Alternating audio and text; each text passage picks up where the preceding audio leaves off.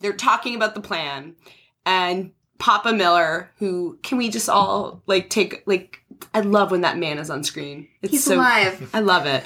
So he's real. But his not awesome plan was, we're going to take hydrazine and make a circle of it around our only survival ship and light it on fire. Raven's like, that is so over. We've done that already. We have already had a ring of fire. Thank you. That was so season 1.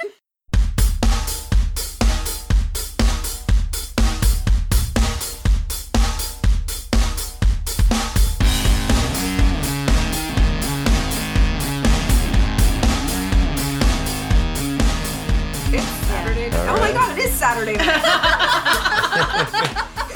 Oh my god. Oh, you guys want to start?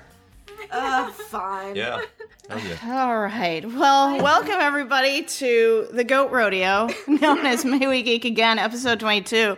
We've got a great show for you guys because we've got some special guests with us. So you've got your usual cohorts of me, Jen, Joe, and Shaheen, but we've also got 2 guests coming at you live from New York. It's Capital Chick and Bubs. Welcome, guys, and thanks for coming on the show. Thanks for having us. Hey, guys. Oh, you didn't introduce my dog, who's also here. He's upset. He didn't get an introduction. He's so mad. Wait, where is he? Hey, guys. All right. So we have 5 people on the show today, so we're gonna try to be as organized as possible. But you know how this show goes; it usually goes off the rails in like the first 10 minutes. We've also been drinking for 3 hours. Yeah. Well, yeah, 4. there's that too. 4? So that's why I'm calling it a goat rodeo. So Oh god. I guess it'll be what it turns out in the end. We are what So we are, we- Jen. Yeah, we It's a are battle discussing between fatigue and drunkenness. What's everyone drinking? nothing. Oh, man. That just hurt. What are you drinking, Jen. Shaheen? I'm drinking some Chardonnay. Okay. Is it Kendall Jackson? Pinkies up. No, it's... Are your legs crossed? It should. Sorry, there was a question about my legs. Is it too early? What are you drinking, Bubs? I am drinking some beer, grapefruit flavored beer. Very summer. I'm ready for summer despite it being like 20 degrees outside. Like actually 20 degrees. Same as you, Cece, same beer. And then I've got a Left Blonde.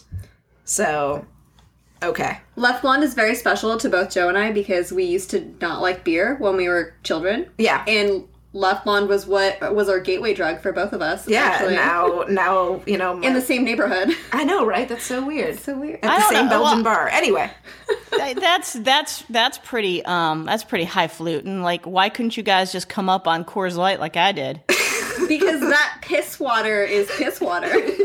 I know, but that's what I started drinking. That's Because what got we me don't into beer. have fantasies of golden showers, Jen. Not all of us can be Donald Trump. Oh. What does this have to? What does Coors Light have to do with Donald Trump? I have no clue. Piss water. Wow. So now God, that this is we've gonna be a gotten fucking that we've disaster. gotten that important business out of the way, Yep. listeners, Continue you the can find intros, us Jen. on- This is going so well. Declare Listeners, you can- shenanigans. Oh my god! I can do it. All right. Back to me. You can find us on social media on Twitter and Facebook at May We Geek Again. We've also got some personal side projects that we do. I've got declareshenanigans.com where I do reviews of The 100, and Shaheen has his side project, which is Free-floating Shaheen. perspective. Freefloatingperspective.wordpress.com. You got that YouTube channel up yet, Shaheen? So we can watch you? Nah. Also, what's your fan fiction handle? Oh, he almost gave it away. Oh, he thought about it. See, there is one. It's probably like Flame Lighter or something like that. I just want to read some smutty jolly fic. Flame keeper of smut. Oh, wait, something about burning the candle at both ends? So sexy. I know. Say what? What? What? Anyway. All right, so guys, we are here to discuss the 5th episode in season 4, which is the Tinder Box, which was written by Morgan Gendel, a new co-executive producer and writer to the series, but certainly not new to the sci-fi genre, as he's an old school writer for some of the Star Trek Next Gen stuff, and in fact, one of his episodes actually won a Hugo Award. So I was going into this episode, I was feeling, pretty frisky about it, thinking, oh, this is going to be a great episode. And yeah, I didn't like it. What about you guys? Oh, damn. All right. Damn, yeah. I guess I liked it. I have some concerns, but in general, in terms of enjoying, I enjoyed this episode. Cece? I enjoyed it a lot, and then you all ruined it. But I did. Sitting there, I loved it. And then everyone else started poking holes in it. And it was my first moment of being but I questioning why I liked it. I mean, there's a lot of interesting things to unpack from it. But I thought for 39 minutes of television, which was actually a pretty short episode when I went to go replay it, I thought it was great. Okay. I would say, this continues in sort of how the season's been going, where, I am entertained for that block of television, though I'm hoping that we, move along from, the sort of, empty calorie feeling of the episode. So, now that we've kind of, set up a bunch of shit, I'm hoping that after this little week-long hiatus, now we start to, really kind of get into it. Yeah. What about you, Shaheen?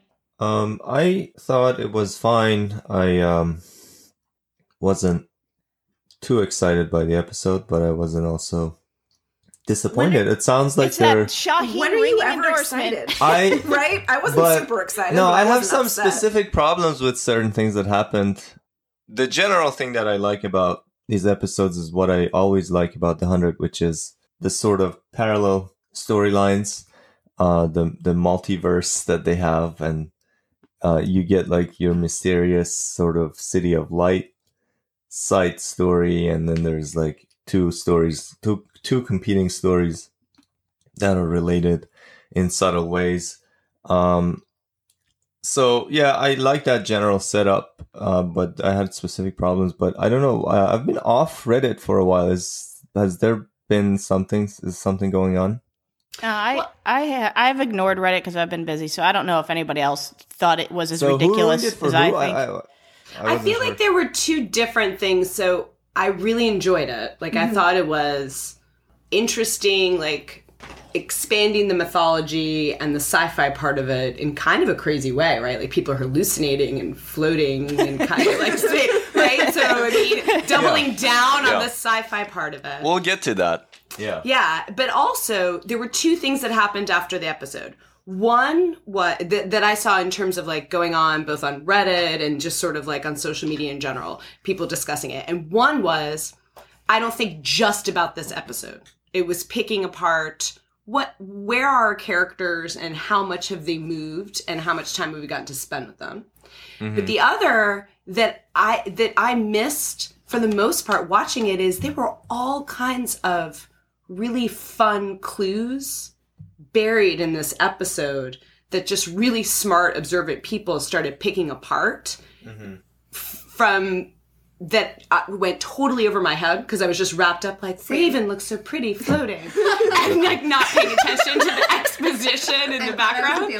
And that part I'm so excited about. And those were all these little clues and Easter eggs buried in it. So on the one hand, there's this whole conversation going on well, what have they actually done with the characters and how much have they moved or not moved, and people feeling frustrated with that. But then other people really excited because they're digging into the puzzle. So I just feel if you have an episode of television that got people talking that much, then at the end of the day, that's probably a good thing. I mean, it's kind of going on what you're saying. It's kind of, it makes, the problem with this season that I have is not with this season. It points to how weak season 3 was. Because these little Easter eggs that you were talking about, all of these little bits that you could kind of unpack. Shaheen and I have talked about that we wanted that with the City of Light. We wanted way more considering how big and important it was. Like that we should have gotten a lot more explanation and information about it, because it was kind of a huge thing, you know, and all these people were living in there and some people still want to be in there. Well, show me why. Like, give me more of what that experience was, because now we're getting into like, holy fuck, Becca had like, you know, super secret cool science lair, and maybe it was also related to the Second Dawn people and like all this cool shit. And so like I wanted to be able to follow those breadcrumbs in season 3, and we kind of didn't really get that. It was just everything was a headcanon. Yeah. You had to headcanon so much of season 3, and that really was a problem. And I feel like why people argued so much, because we're all relying on each other's headcanons, and it's not really what we're seeing on the screen. And it was difficult. It was really hard. Yeah, I think something important that you guys mentioned is the issue about whether or not the show is moving the characters forward, and I would argue that the show is moving characters forward that aren't necessarily our favorite characters that we want to see move forward. I would make an argument that Monty has had a great deal of development this season. So has Jaha. So has Raven. So they're not Bellamy and Clark, which I think is where the contention lies with people's favorites and not seeing them moving forward as much as they want to. But I would say that if you took it on a whole, they're doing a lot of good character work. It's just they're not concentrating on the folks that everybody else tends to concentrate on. And maybe they're keeping their, you know, I mean, one of the criticisms I saw is, and so stop if you guys want to wait until we get into specific storylines, but this was more of like an overarching, but it had to do with the Blake siblings and why did you have this Octavia death fake out? I have no idea. and really I have no clue. But I mean, and I'm presenting actually like I'm presenting sort of an opposing viewpoint to what I've enjoyed it, and I thought it did move things forward. And when we talk about things, we can. But saying the argument that I saw that was sort of the most negative out there is why did we have two, like basically the Blake siblings are one of the most fundamental relationships on the show.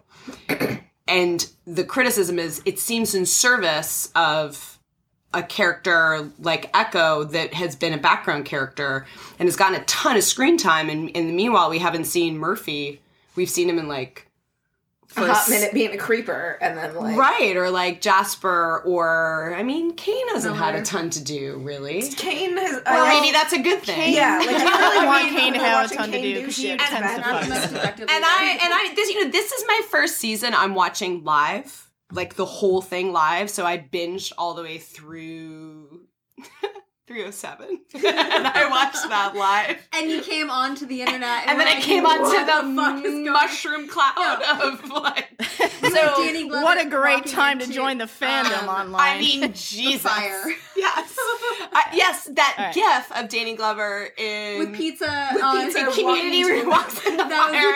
And I'm so excited because I'm like, yay, I finally got to watch the show live. Everything's on and you get online, it's like, this is the darkest time now. So I feel like there's a little bit of exhaustion from everyone who felt like 3A went awry and argued, and now they're like worried. And I'm like the newbie that's like, but just be patient. But I get that. I agree. So Shaheen, I mean, those were the criticisms. There's always something to complain about, you know. But this is just the 5th episode, right? So sometimes stories take a while to take off. Sometimes they take off faster. If we keep demanding that the story be a certain way, then the creative person has no leeway to make the art that they want. So I would say we have plenty of time. I agree with that, Shaheen, but I'm starting to question some of the, like, why the prep for Arcadia? Like, we knew it was going to go up in flames. I mean, they made a poster about it. Wait, did you guys think that it was going to happen this episode? Like, did you think it would happen this early? No, I didn't. That's a big thing. Yeah, agreed. Like, I was surprised that it happened this episode. I'm not sure it's all in flames, though. Yeah, sometimes big things happen for characters, sometimes for the plot. Well, I hope the burning of Arcadia kind of puts a pin on the map and we can start to move forward, because I feel like a lot of what this season has done, perhaps because of my perception of what I know outside of the show, is that they've done a lot of running in place. The Octavia's death running in place, prepping Arcadia and having all the list kerfluffle and all that shit running in place because it's basically meaningless, right? I don't think it is.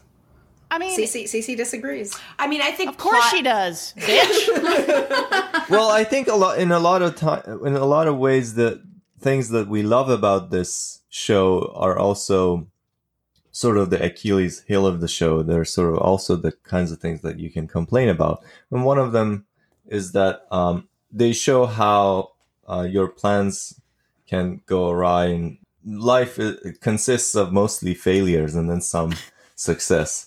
So we're being a nihilist today, is what you're telling me, Shaheen. So This was the Sunshine and Puppy Hour with Isn't that Shaheen. why we love the show?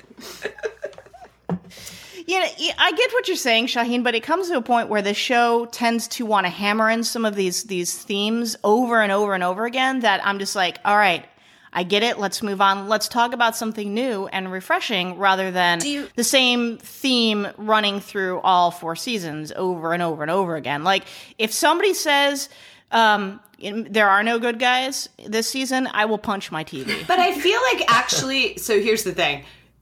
It's now a joke where on Reddit, I will say in all caps, maybe there are no good guys. Because I feel like a lot of the audience, maybe the show needs to keep saying it for the people in the back, that there are no heroes or villains. And so maybe the show needs to keep having people say it. So it's a critique of the retarded audience.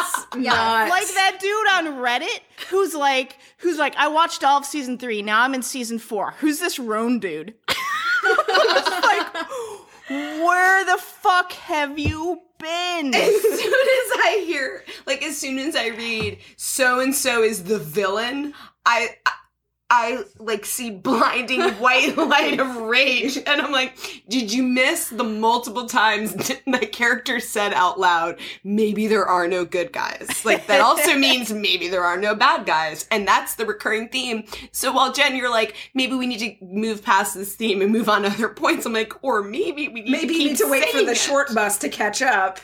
Because look, I don't care left to behind. pander. I don't want to pander to the lowest common denominator. But do you think my intelligence feels insulted when they keep replaying the stuff over and over again? Could this be a fault of the network, though? Not to be whatever. And again, like, I know that we've been like, hey, give CW a chance because, like, they're doing great work. But, like, we've had plenty to bitch about with other shows on the CW fucking being repetitive and not moving characters forward and doing things with characters at the expense of other characters. You know, like, I feel like this has been actually a criticism of CW shows this season. So I kind of wonder if it's maybe a top-down thing of, like, create shows that are great and move, you know, are engaging and suspenseful and everything, but make sure that whoever tunes in for the first time that week is able to follow it. And, like, I wonder... Maybe it is our fault. Maybe we're just too smart.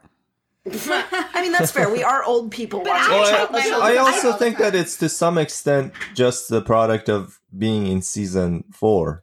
I've maybe said this before, that I don't think that any show should go beyond season 4 or 5 because no story has the ability to sustain a theme for that long for various reasons. In this case, you know, this show is supposed to be high stakes and with a lot of character development, but there's only so much you can do with that. At a certain point, your character starts being too fractured, you know, like people felt with Bellamy in season 3, people feel with other characters, and we all disagree about it, but it just happens more and more that your characters are swinging too far back and forth. So you have to kind of slow it down, you know, so it just becomes harder to maintain that same pace. So I think that, you know, a lot of these characters that used to be disposable, for example, are not disposable anymore. It seems like it's really hard to have another Finn death now. Yeah, I agree with that. I think they would have to be really imaginative to do something that would truly shock us. But just to go back to what Jen said before about, so so we're now, I guess this is sort of like the midpoint, right? We have a week break. It's kind of the midpoint of the third. It's like almost halfway. Or it feels like the literal burning down of the arc option is now a turning point for everyone. Sure. Right? It was like a leveling of the playing field. Watch, they try to rebuild it. Right. Well, people need things to do, I guess. Right, but it was what are they gonna do now? everyone. It was a whole episode that was about, and the whole first half of the season has been this frustrating splintering of groups disagreeing when you're like, no one's paying attention to the White Walkers. Like, the world is ending, right? The world is ending, and everyone's arguing over who has Over a chair. right? Like, who has the flame or who's this? And you're like, everyone focus, right? And that's been purposefully frustrating. Like, the way 3A was purposefully frustrating that nobody was working together. But on the other hand, and you have everyone working on these various moral dilemmas in each episode, leadership dilemmas that at the end of the day, now you're like, okay, well, the arc option's gone. So what was the point of all of that? Well, plot-wise, I get the frustration that, like, it didn't move forward what the solution is. But I feel like in terms of, like, looking at the leadership story of the older and the younger generation and what they're learning from mentors and trying it out in different situations and getting it, quote unquote, wrong or quote unquote right, it was like each episode was a little leadership parable. And I'm hoping now that we're reaching a turning point where they're going to take what they learned, and now we're getting into the plot moving forward of what are actually going to be the solutions. And so I don't see it as a waste of time, because it actually gave us, you know, like, each episode was a different dilemma, and it didn't further the plot in terms of furthering how are they all going to survive the second apocalypse. But I feel like it did give us, like, on one level, these moral dilemmas. On the other level, like, how do leaders make decisions and who are they making them on behalf of? And what their starting point was. Right. Like, reestablishing their starting point. And so when people say there wasn't character development, yeah, I would have liked to have seen more delinquents sitting around in a bar and having a moment and more interaction. But on the other hand, like, we did see people in sort of these crucible having to make decisions that I do think moves them forward. We got a lot of character development from people. Again, this is, again, what you were talking about, Jen. Like, we got a lot of character development on the characters that we normally don't focus on. Like, Monty was kind of sassy to Clark in this past episode, being like, oh yeah, like, Bellamy got back and we just didn't tell you. I'm like, well, damn, Monty. Like, and he, like, called her out the episode before, and, like, we expected that from Jasper, but it's not something that we've ever seen from Monty. And so that was kind of a big deal. And, you know, we are getting a lot of interesting character moments from Rowan and Echo, which I can see the criticism that it was, you know, at the expense of the Blake siblings, but at the same time, like, seeing that sort of, you know, hashtag not all grounders, sort of bit of, like, Echo didn't want to kill Octavia, and Rowan was not pleased that she killed Octavia. Like, Echo wasn't happy. No, and we needed an antagonist. It's gonna really fuck with her plans to get with Bellamy. Like, this is really We not had the helping same with thing with Echo Ilian. ending. You have zero game, Echo. All right, so we're starting to get into to get into actual storyline. So let's move on from our general impressions of the episode and kind of a good summary of the season to date for everybody. And what we think about it. And let's start talking about the Arcadia storyline real quick. Let's just pick a few things that we really want to talk about, and so we can kind of move through this as quickly as possible. Part of the run sheet, so well, we don't. Joe has an item. I do have an item Joe, in the run tell us sheet. about your item. Joe, please go into depth on this. 15 minutes at least. 15 minutes on bullet point item. No, go ahead, Shaheen.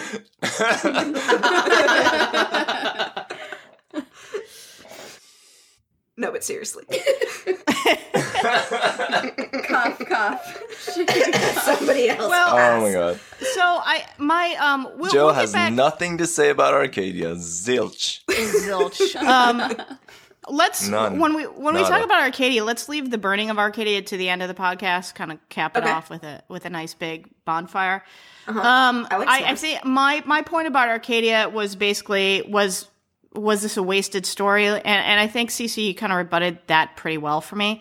I think the burning down it is that point in the road where we're going to start to diverge. Now, to call back to what you were saying before, Cece, about let's see if they apply the lessons they've learned in these previous 5 episodes into the rest of the season as far as leadership is concerned. I will be very disappointed if they do not. I will be very disappointed if Clark keeps making some of the boneheaded moves that she's made in the past. I don't know if it's a signifier or not. I don't know what you guys think. But as soon as they brought Octavia in, Clark immediately took charge of the situation and does what she does when the threat is immediate, and she delegates. Oh yeah, right. Well, yeah, she'll basically we get a Blake and a Griffin together. Duff. Oh, of course she did. I mean, this is That's how you clear the airways. Just Clark Griffin. Lick it out of there. Yeah, so way to check for that pulse there, Clark, because you don't necessarily need to give full CPR. If their heart is beating. No, I mean, if their heart is going, you don't need to be pounding on their chest to make their heart go more. Jen, would a kiss from Clark get your heart beating, though? Oh, my God. All right, we all know the answer to that. Yeah, like... So we moving on. We see Clark take charge, and she gives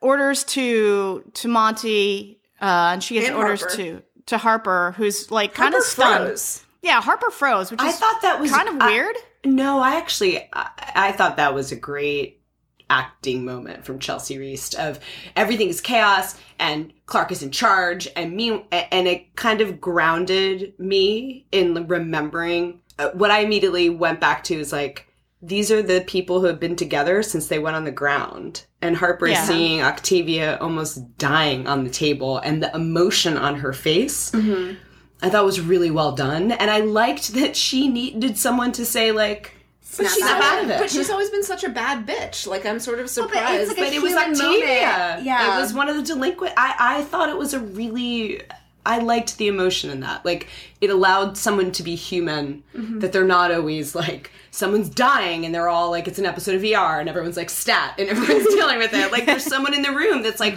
that's my friend who's bleeding and not breathing on the table. And I liked it. I liked that Clark was taking charge, but I liked that Harper grounded it. Right, because she was the only other person in the room that had an emotional attachment to Octavia, right? Like, you've got Nyla and you've got Ilian, you've got Clark taking charge. Harper's there and she's reminding you, like, this is her friend who's, like, possibly dying on the table. And I liked that attention to detail, and I liked that Harper is the snarky, shock lash his ass person, but also, you know, when her main squeeze Octavia. I agree. I mean, it was Octavia, and it was also, I don't know if Harper heard when Octavia was trying to say that Asgetta is coming, but she definitely saw that Octavia was trying to maybe deliver a message or something, and so it was all weird. So I wasn't surprised, or I didn't think it was out of character for Harper to freeze for a second. So. Yeah. Okay. So, and we also have the return of Nyla. Yay. Friendly neighborhood grounder. God, she does such a good job. Like, she is so fucking nice. She's like Mrs. the grounder Chekhov's cheerleader. gun. Mrs. Chekhov's gun? Yeah, Mrs. Chekhov's And gun. She just particularly comes right in with after- like a little hint, like one of those Easter eggs you guys were talking about. What's but up nothing with ever this happened with radio the thing? lantern. Like, I want them to bring back the lantern that Octavia left for her. Like, of all things. Can we Well, just they leave the brought lantern up where a it radio. is? What is that about? Mm. Oh, I thought Maybe- Clark was about it's- to make a booty Dude, call. it was totally for like, hey, make sure that radio works. I'm gonna call you. I'm gonna be like, hey, Yeah. what? I Shit love is that- hitting the And fan. There's totally going to be a booty guys, call. Also, Nylark. Yes, I'm into it. Anyone? I mean, like, Yeah, for it's comfort. happening. It's happening. Yeah. There's I going to liked be a the booty call. moment Clark has been, right, so I think the only, except for the premiere where you had the scene with Abby and Clark, where Abby was like just momming her up, and I love it. And then since then, like the only person who's been like understanding or kind has been Bellamy, and everyone else has been kind of like and I get why. Snarky To Clark. And so you're coming right off of Monty, and I love snarky Monty. That was so great. But he's kind of a dick. I mean, she's like, I'm worried about our friend. He's like, oh, he came, and I didn't tell you, obviously, because it's a dick thing to say, and I get why he said it. And then she turns to Nyla, and Nyla is just nice. She's cheerleading. And also, like, why is Nyla so nice again? Because just good nice. question. last time she just they recovered talked, from a Nyla home was invasion. just Being held at gunpoint. yeah. Last and by time the they way, talked, Nyla was like, Arcadia just killed get her the fuck dad. out of here, Clark. Just go. That's You want as Nyla I to be remember. like, That's where they left well, things. This booty is not for Left sale. That would have Something. made sense, and it would have been nice to see what the transition was. But like, it's not that hard to accept, because I think Nyla was framed very understanding and very. She's also like... She's a Pisces. So let's be honest also. Nyla is like Hashtag not super all into the Wanheda, and so it's like the band that crashed at your house. So is that like good And, like, sex? and you're It into ruined the your lead house. singer, and you're into lead singer, and they were trashed your charismatic, house. and it was a great hookup, and the band like trashed your house. And then like you're face to face with the lead singer again, and you're like, but you're still like, I still get to hook up with Wanheda, and like here she is again. You're like, I'd still suck why, that dick. why is Oh wow, that was fun. Okay. Why so serious? And she's like flirty again, and it's kind of like, I get it. Like, it's Wanheda again. Yeah. It's Not everyone gets to say that they fucked Wanheda. Yeah. Like, most of them die. It doesn't end well. She's the last Hey of baby, the I'm living. still alive. Oh my god, she's the only person who can, like, actively say what Clark's boobs look like. Yeah. Yeah. Has Okay. first-hand information about that. Yeah. Moving on. Except for maybe Raven, if that part of Allie's code is in her brain. Oh. You are writing a fanfic, aren't you? Oh, Allie did man, I pretty never good even at- considered, pretty like, good job Raven on doing, like, Clark's some boobs, little, so. like... She has a Slow-mo porn archive replay. in her head. Just being like, so let's go back to that, maybe someday. Let's just She replay knows that. She just replays Murphy and Amori Oh my In the sex God. dungeon. in the sex dungeon. In All right, Titus. sorry, Jen. Titus You can is wrangle there. again. Okay, so let's. I guess the only real thing that we need to, the only other thing that we really need to talk about in regards to Arcadia is why they leave Ilian just wander around free. Right? Hello. Like, he... Yeah, that's my main comment about Arcadia is just like, what the fuck, Sky Crew? It's not like Seriously. they're pro-grounders, obviously. They voted for Pike, but like, this one grounder's, he's okay. He looks like an elf. Like, he's harmless. But I mean, to be honest, it is Monday morning quarterbacking, right? They're about to get invaded by Escada. They have somebody who means a lot on the operating table. And they have a random guy and no one's keeping track of him. That's actually how most bad things happen in the world. Where the shit is Hey, Brian? see something, Brian say should be like something. on Dude, Ilian's Brian ass is the gone. whole time. Like, Brian is hanging out with Wick. I miss Brian. I mean, But how do you miss Yeah, Brian? There was nothing Brian is in to Wickland him. now. Like, there was nothing to Brian. Like, as a gay, I don't see it. I liked Like, I feel like everyone wants to like Brian and Miller, and they want to No, like project this you know like what? I like- romance on them. But I liked the. Do I gay liked women the get to say conflict stuff last- about gay men? what? Do gay Wait, what, women Shaggy? get to say stuff about gay men? I mean, do you get to say stuff about gays? Well, Bubs, I you don't had know. two friends that Miller and Brian actually meant a lot to them, right? Yes. Okay. I Break it down. Make me give a shit. My bestie from college is a black gay man from the South, and he's a gruff gay. I don't know how else to describe it, but he's very much like Miller, and he's dating this white boy. So for him, Briller was himself.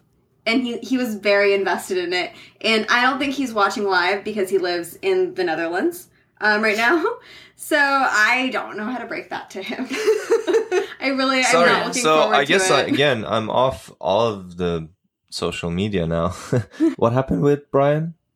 Did the actor get fired? Well, he got cast He's on another show, but we don't know if that means that he's just gone on the show. But it was kind of weird because the previous episode, or whatever, the one with Riley was just like, hey, you know, we don't agree right here, but it wasn't a breakup, but it seemed like, okay, we'll talk about this later, but then we never got... I feel like they put it's like putting a pin in it so that maybe he can come back. Yeah. Because there's all this speculation that Riley's storyline is actually Brian's. Although I don't know if Riley doesn't die at this point, like at some point, I'm going to be upset.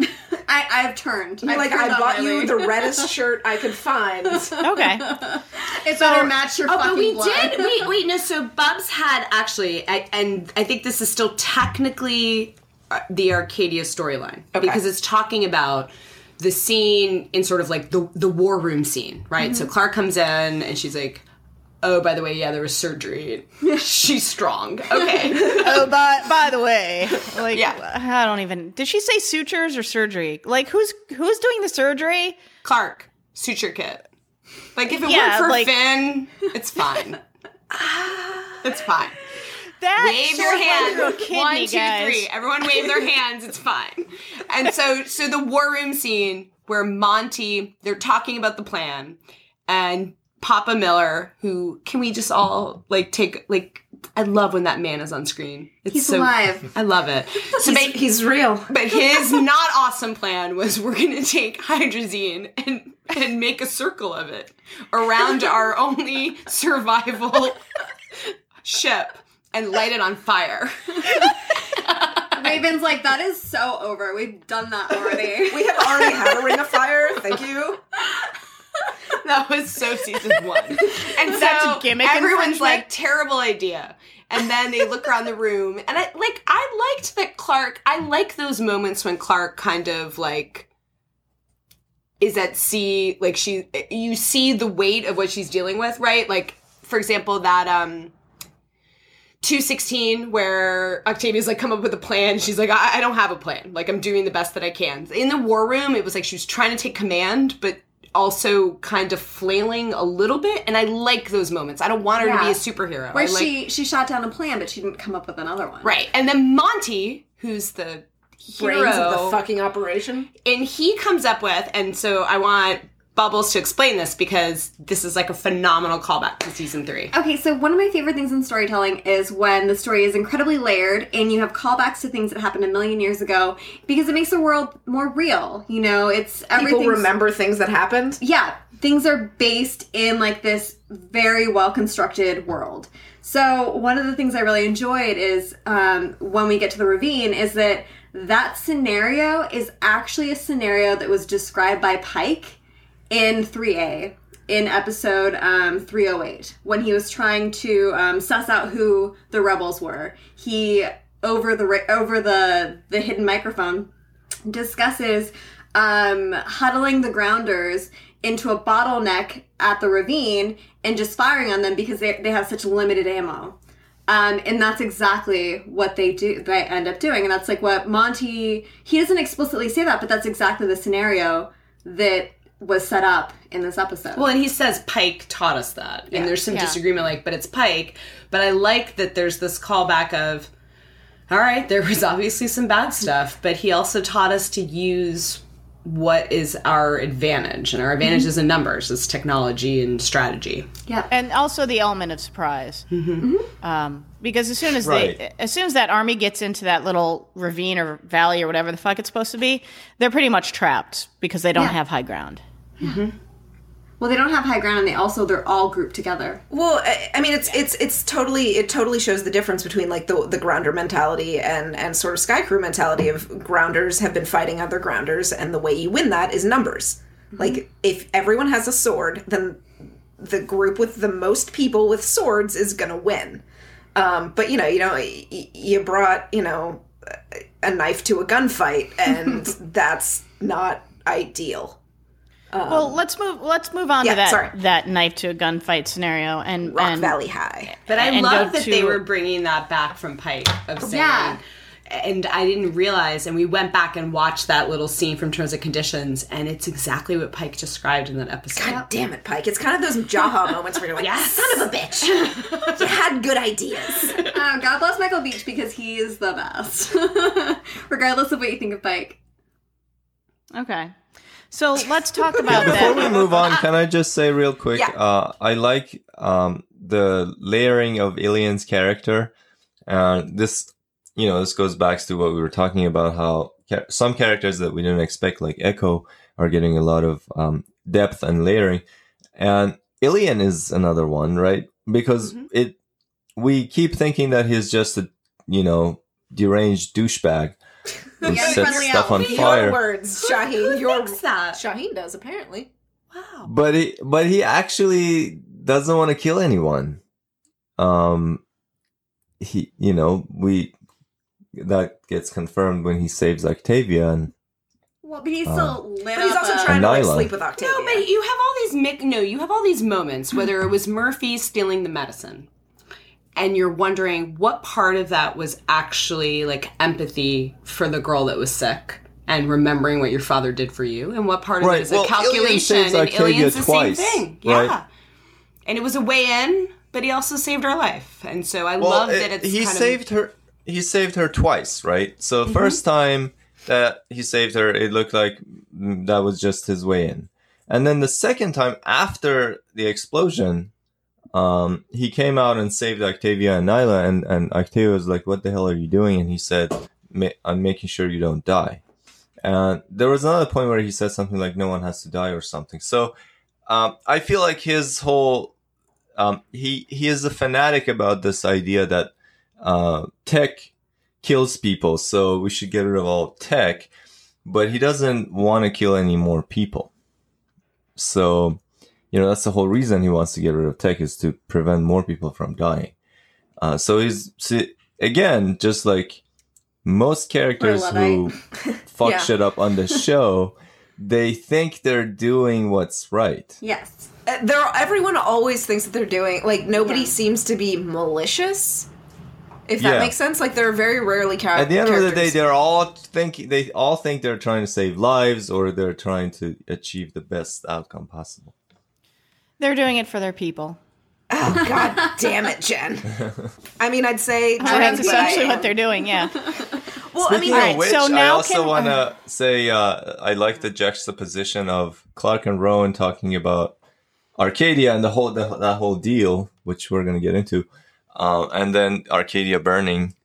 I love that there was, like, I kind of conversation useless. I wish that they could have sworn a little bit on this show and just had like them just go like shit. Oh shit. Like that's just bleeped it out. Like, just a bleep out. Yeah, or just silence like in The Magicians or something, just where you're just like, God damn it.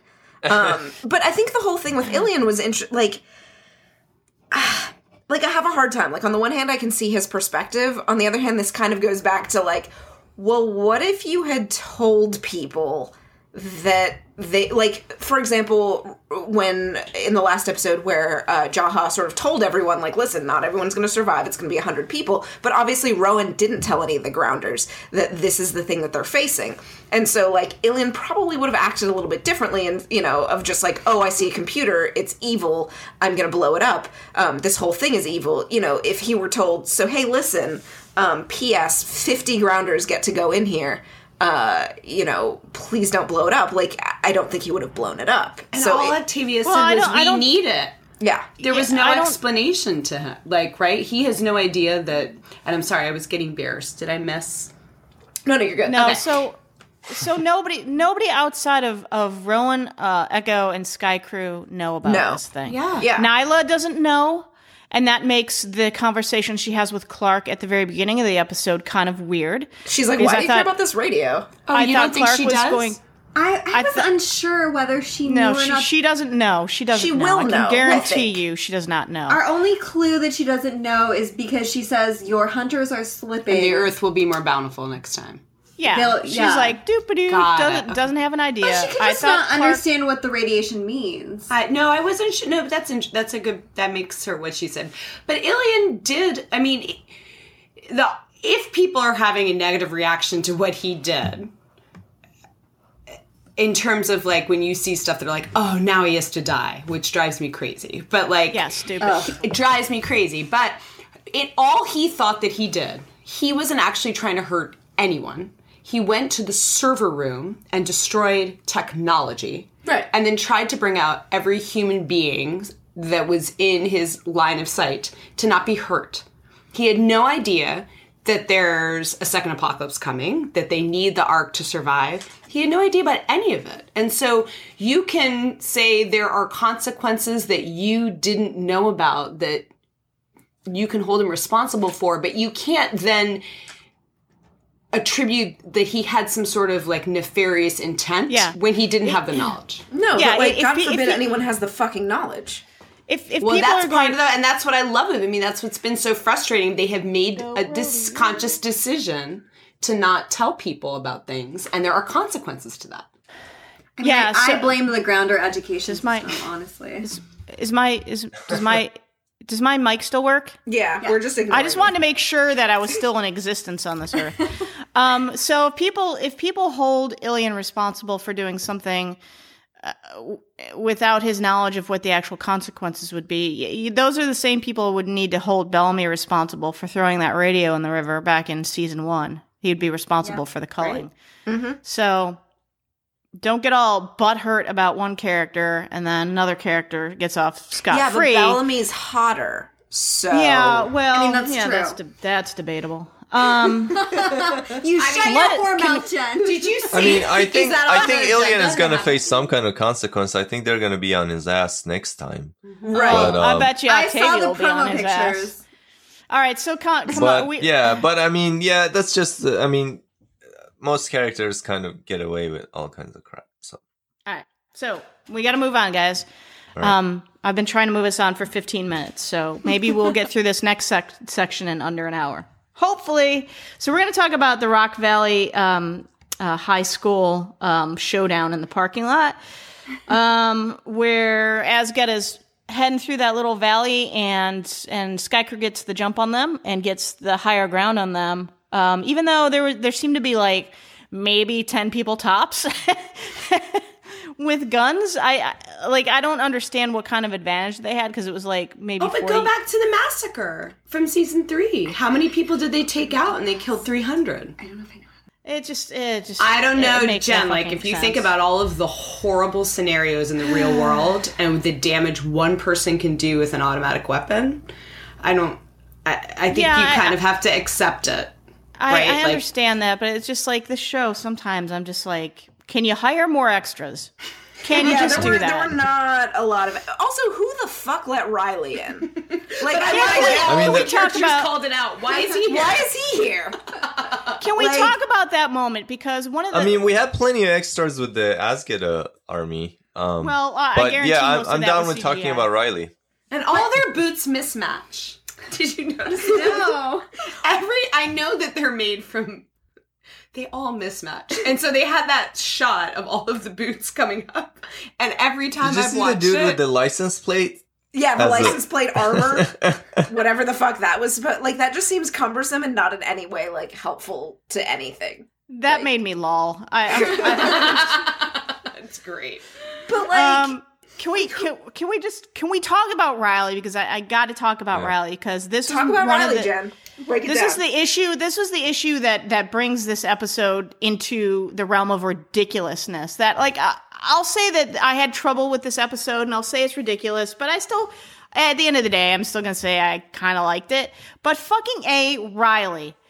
Number one, don't let this dude come along, because he's got a major bone to pick with Asgard. And number two, this is the main thing. When he's gone off into the forest to follow Rowan and Clark to this cave, like, how far away the fuck is this cave?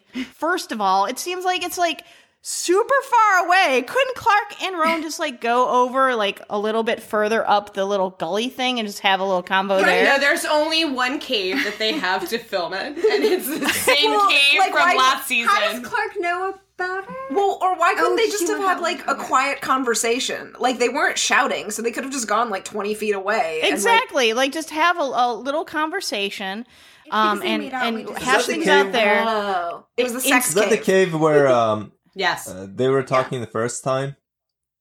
It's always the same cave. It's the cave where Bellamy got beaten up by his sister. There's still blood on the floor. And there's just now some weeds coming down with a shaft of light. It's the cave of negotiations. Yeah. And they kept having to, like, look around the weeds. It's the cave. It's the cave where Rowan calls out Clark's bullshit. No, that was a subway. This is an actual cave. Different cave. They like Yeah. to have subterranean There's the shafts. cave of bullshit. There's the cave of Lexa revealing herself. There's the cave of beatdowns. But I'm not from the DC area. Are there that many caves, Cece? Yeah, you have, actually, yeah. plenty. I mean, you've got I guess it's accurate. Natural Bridge and, like, Luray Caves, which are, like, where George Washington carved his initials in them, and you actually do have a lot of caves around there. There's And a plenty lot of subway subways. stations. Ex-presidents Yeah. are just like us, carving their names into shit. Yeah. Vandals. And the actual Yeah. Mount Weather, where, like, I don't recommend hiking because you will find yourself in, like, the woods and come up against a super shady fence that's, like, government property. Please keep out. And I was, Like, like, in Stranger hiking with my Things. kids and Mr. Chick, and we were like, what? Why is this all shady with, like, barbed wire? And Was you this need- before or after the show? This is before we watched the show. Oh, shit. And so we were like, what? We're like, it's like right outside of Middleburg, Virginia. And so you're like hiking in the woods and you're like, it's a great hike. And then you come up and there's just like a freaking 7-foot fence with barbed wire that comes up in front of you with like the scariest keep out government signs that you could think of.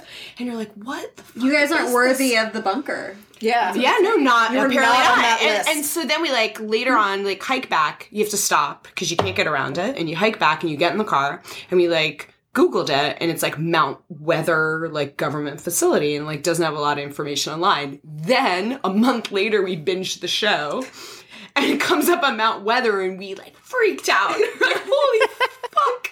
We hiked there, and there were no spears or It's 'cause you didn't cross a river. or, Like acid fog. all of it. Like, you mean, it's interesting to like live in the place where like, you know, I like run past Lincoln Memorial and I'm like, there's did. not a lot of trees around here, like at all. But Not yet. yeah. All right. So yeah, there's subway stations and there are caves. So if you're looking, there are not ferns or Northern Pacific. Right. We're Trees. not in Redwoods. Vancouver. Right. But the caves and the metro stations are like all on point. Okay. Yeah. Let's also talk back to Riley, because I'm still fixated before we went on cave chat.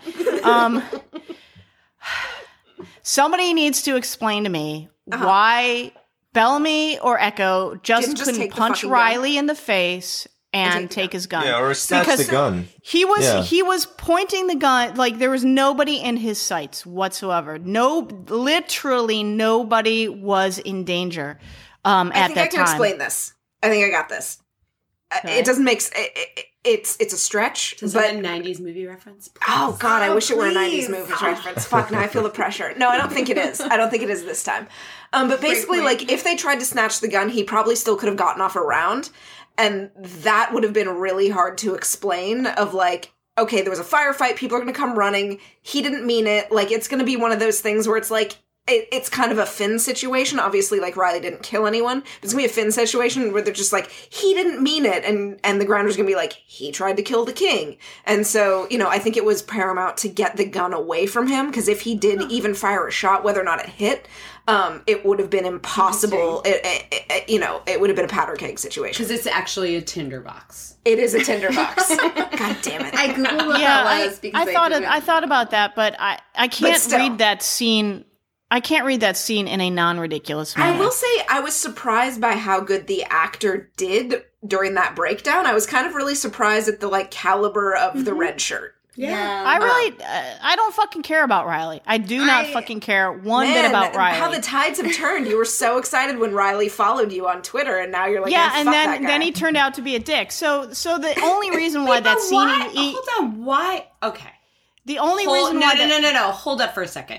Oh shit. Why is he a dick? Instead Because of just I said instead that. of someone You're getting mommed, Jen.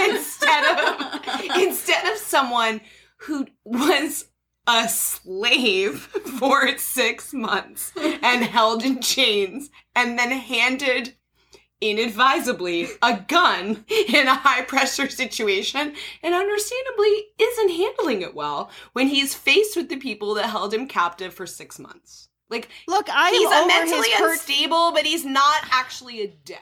He I am- actually I am, decided twice to not do it. I'm sorry. I'm over this guy's hurt fifis. We need to move forward and not look back. You can't say herd fifis to a slave.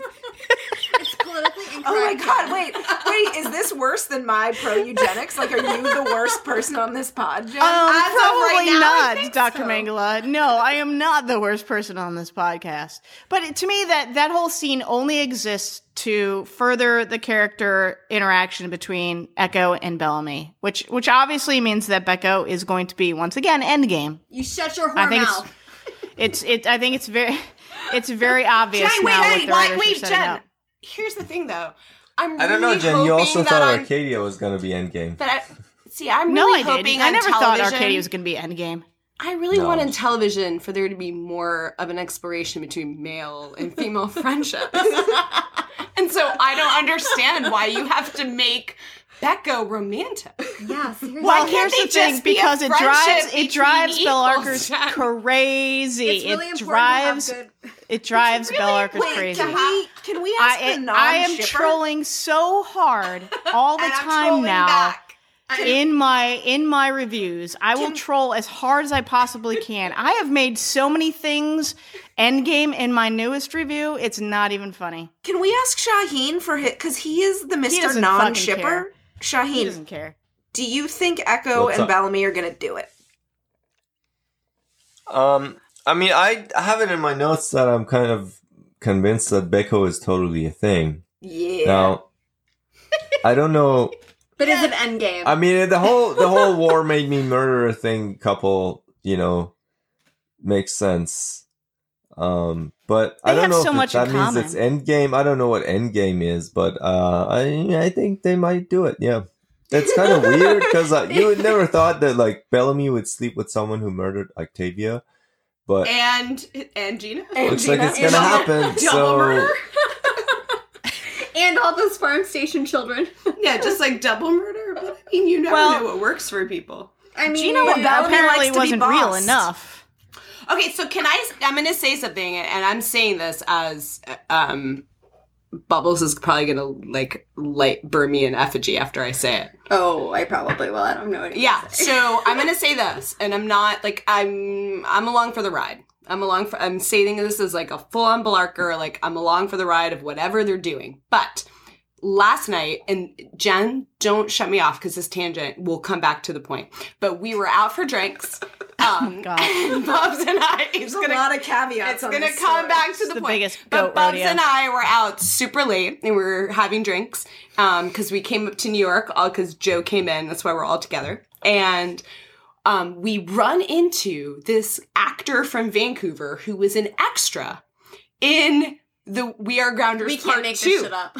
Like, we can't make this shit up. Wait, We're how out do for you drinks. find out that he's an extra from We Are Grounded Because Part he's 2? such a douchebag that he's hitting on Bubbles.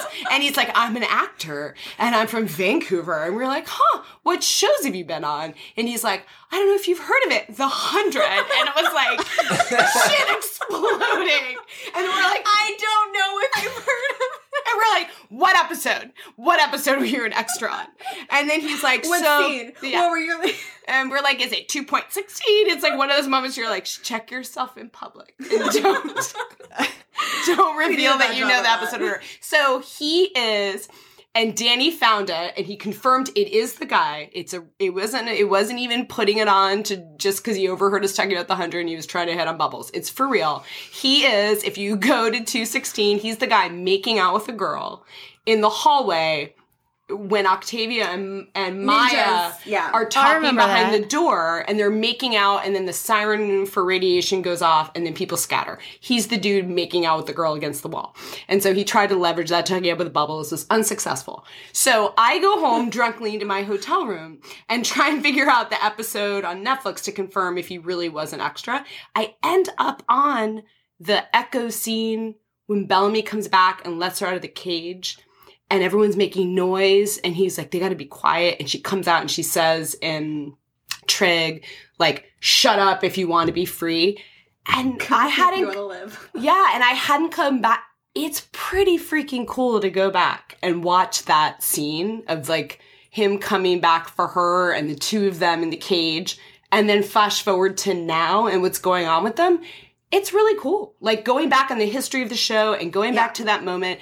And I'm not into it, like, romantically, but I like that bond. It's a good meet cute, fine. No, but going back to that moment, meet cute in your gauze underwear being bled upside down. But going back to it, it just kind of mines the history of the show. And they weren't obviously intending it back then when they did it. But if you go back and watch it and you fast forward to now, it's kind of cool that it goes back all the way to the history of the show. Like, I'm into the contrast.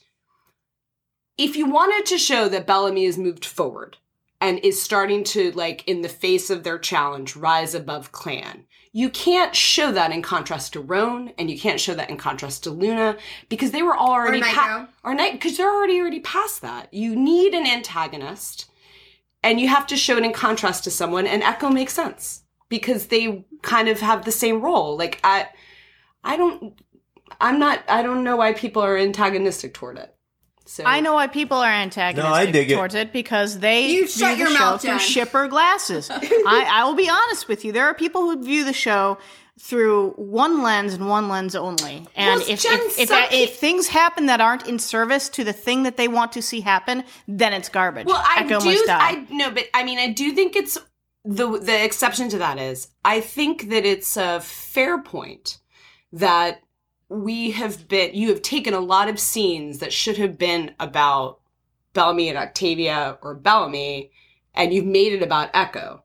And I think there's a legitimate non-shipper, like, reaction to that. It's about Bellamy and Octavia. Yeah, of saying this is about someone's sister dying, and now this scene with editing is being cut to be about this new character's development. It's a relationship we're all invested in, and we've all been following along and want to see a positive resolution to. And it ends up this moment that could have been such a great moment between the Blake siblings. And okay, I give it that it's not, there's time to still have that moment. But in this last episode, that was the anticlimax. And it was about furthering Echo's character. Yeah, people felt like it was like this whole Octavia's dead and Bellamy's is totally glossed over, and it's all in furtherance. And well, they mishandled that whole thing. Octavia didn't need to die. That whole situation doesn't serve anything very well. It just sort of happened, and it was like a moment of drama for the sake of having a moment of drama. I think this show sometimes swerves into, well, we have to have these certain things happen in order to up the stakes. And it just falls flat after a while. At the end of the day, I don't know why any of that happened with Octavia. I can make a pitch for why narratively I think it happened. I tried to make this to Danny and Bubbles. I can make a pitch for it. And I see what you're saying. And it's that, and I'll make it super quick, because I think Joe's waiting to say something. So I'll make it super quick. So what I saw it happening is, in that jail scene, before Bellamy and Kane found out that Octavia died, Bellamy was like done. They just got arrested. They just got thrown back in the same jail they had been in 401. And you're just done with the conflict. It doesn't matter what he does. It doesn't matter what any of them do. He has no control. It's 3 episodes later, Kane and Bellamy are in the same freaking jail cell, and they are all actually trying to save the world. And they're back in the same jail cell, and he was done. And that was before Octavia died. And then you, like, have the scene where he thinks his sister's dead. You have this, like, time jump where you don't have any time after that. Hood's off. Clark's in front of them. They know something's up, that something's warm. So there isn't time to have any more exploration of what does that mean to have Octavia dead. But you have a scene where, like, Bellamy turns to Kane and he finds hope in, this is his baby sister who did an unbelievable thing. Like, I know people think that it's, like, ridiculous and she fell off a cliff, but if you look at it in terms of, like, the, like, grounder lore of what Clark did of facing the mountain and Wanheda, you have Sky Ripa, Death from Above, who literally survived death from above and fell from a cliff and warned them and has, like, given them this advantage. And he, like, basically finds hope in that and turns it around and saves 300 people from being massacred in a ravine, which I think is a nice coming full circle from 3A, where he was responsible for killing 300 people. And that's my pitch for what I think they were trying to do. Now, obviously, it didn't land for everyone. that's what I took away from it. And I thought it was like a turning point. And I liked that it was like the big brother getting inspiration from his baby sister doing this kind of unbelievable thing when he's usually the protector and she's the one who did it. So that's my pitch. But I get that it didn't land for everybody. Yeah. Okay. I can see what you're saying. I think, again, we're trying to headcanon some stuff here to... Well, I don't think that's a headcanon. No, I really like that, your pitch, Cece. And I think that that could have... Everything you said works out beautifully. The death could have been different. You know, there are other ways to create a situation where one person thinks another person most definitely died, but they survive. But I mean, I'm not even super mad about that. I mean, Octavia was in pretty bad shape. Well, but like so Anya at and least, Clark you know, jumped at off least of a they're not higher saying, distance like, and obviously- survived. But they jumped into a waterfall. But Jaha went on a missile. I mean, we can Space. But regardless of even any of that, I just think that Someone I fell think off maybe a plane it's- at 10,000 feet and survived. So I'm not having a hard time with it. yeah. I mean, regardless of that, I think if you want to make it look like a character thinks that another character actually died, you know, it has to be like Octavia after Lincoln was shot, right? You have to see like some serious reaction, some serious consequences, but sometimes it looks like even the character doesn't believe that it actually happened. That's the kind of feeling that I got from this situation. But it's a hard thing to pull off if the audience knows the character isn't dead. Like you can't. I don't think you can push it and have them dwell so long. So that's why they probably shouldn't do that. Right. Yeah. So that's the problem that I have. But that transition that you talked about, or that journey that you talked about for both Bellamy and Octavia, is actually a very good idea, I think. Yeah.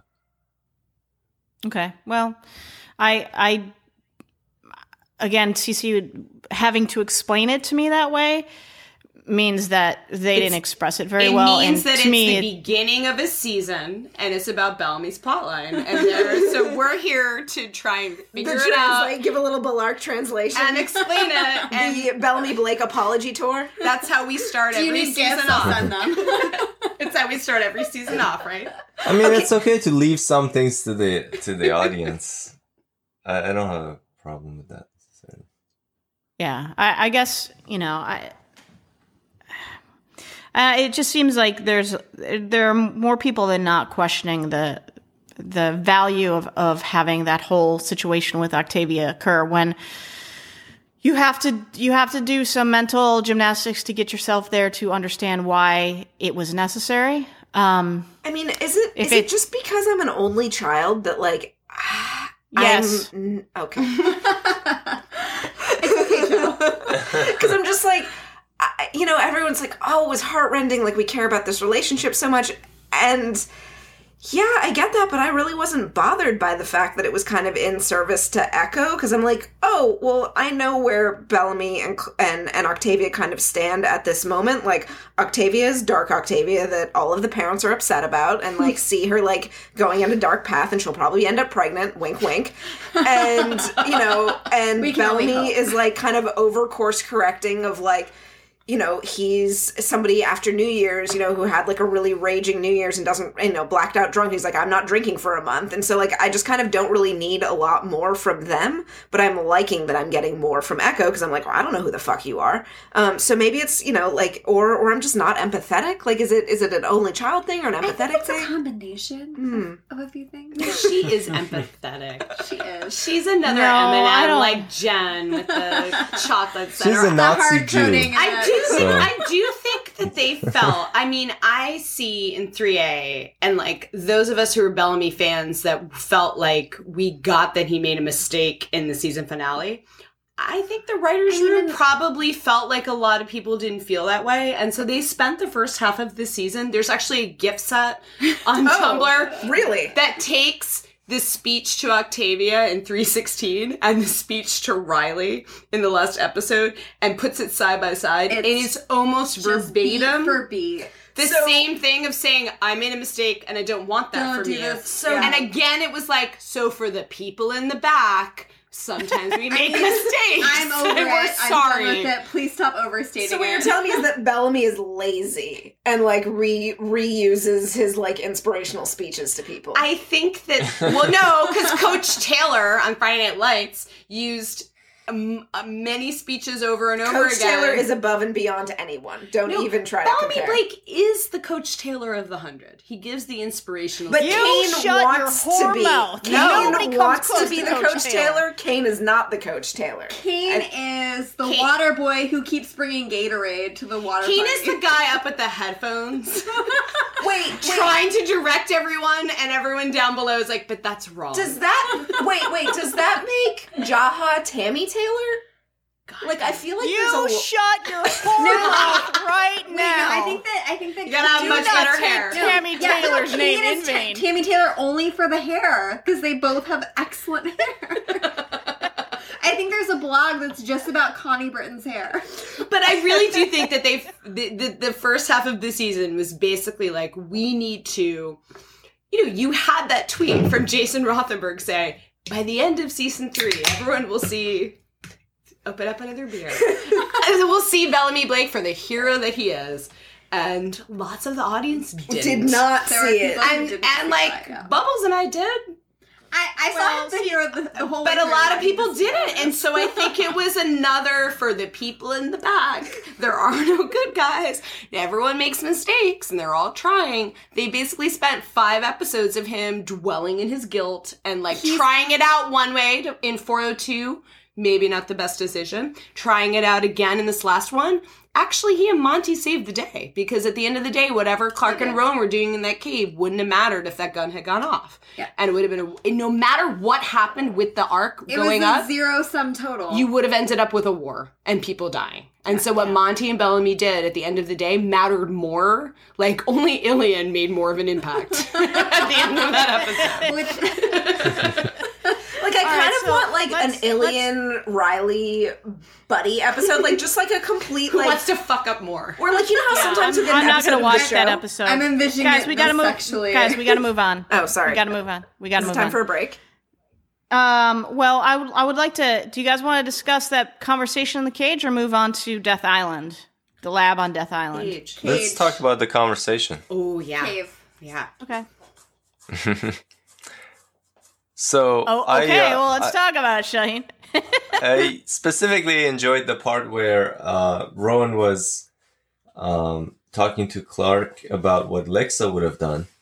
And I think it's a little hypocritical for Rowan to talk about, transcending the clan talk and my people talk, because I don't think he has done that exactly. But it's still interesting in terms of whether he's right or not about Lexa. I think it's kind of complicated. I mean, on the one hand, it's true that Lexa never said my people in the sense of Tree Crew. No. I don't remember any scene where Lexa says my people and she means Tree Crew. It's always the coalition, and at various points she wants Sky Crew to be part of the coalition. Nevertheless, she still was willing to betray Clark for the sake of her people. That's her words. But like Grounders. That she chose. But yeah, that's more like Grounders versus Sky Crew. So she wasn't, at least at the beginning, hasn't yet transcended, this whole people talk and clan talk. But I still kind of agree with Rowan that was the direction that Lexa was going. Whereas I think that Clark, even though she wants to save everyone, she still has a special place for Sky Crew in a way that Lexa didn't have for Tree Crew. She has more loyalty to Sky Crew than Lexa had to any particular clan. But then again, I also think that kind of makes sense because, Sky Crew, like if Trishana Crew is somehow wiped out, I don't know how, different their culture is from, say, Tree Crew or Asgida or Flu Crew. I mean, I'm sure there are differences, but Sky Crew has something very unique. And their knowledge of technology is crucial. So I think that, and they're so small, they're like on the verge of extinction. So I think it makes sense to be more worried about that. But anyway, I think it's very complicated. So there's all of these different aspects to it. I thought that was an interesting conversation they had. What do you guys think? I had a lot. So I went back and looked. So when I went back and watched it, I felt like I had a very different reaction to that conversation, and that I found the conversation between Roan and Clark. On the one hand, I love both characters. I get the situation that they're in. Mm-hmm. This isn't like a bashing on Roan, bashing on Clark at all. But I found their conversation like chilling in that the last scene where they finally have hammered out where they are. And they're like, okay, so this is what we've decided. We're going to split up between 50-50. And Roan's like, I'm a king. I don't need to convince anyone. My people follow me. Divine intervention. Right? And Clark is like, and you can... It's kind of ballsy for Roan, considering that, like, just 2 episodes before, he's like, so yeah, the general's going to kill me. And that, put a pin in that, because I don't know if that's foreshadowing. Like, we know that his whole system is warlords, and if they disagree with him. So that's an interesting point. And on the other hand, Clark is like...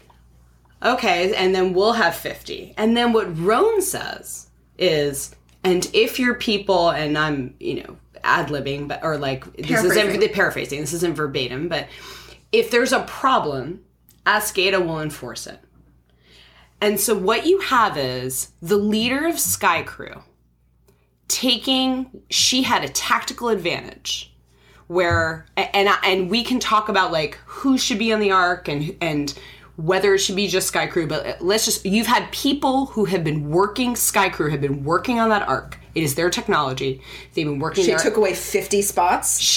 They've been working their ass off under a lie that 500 people would survive, then under a lie that 100 would under a lottery.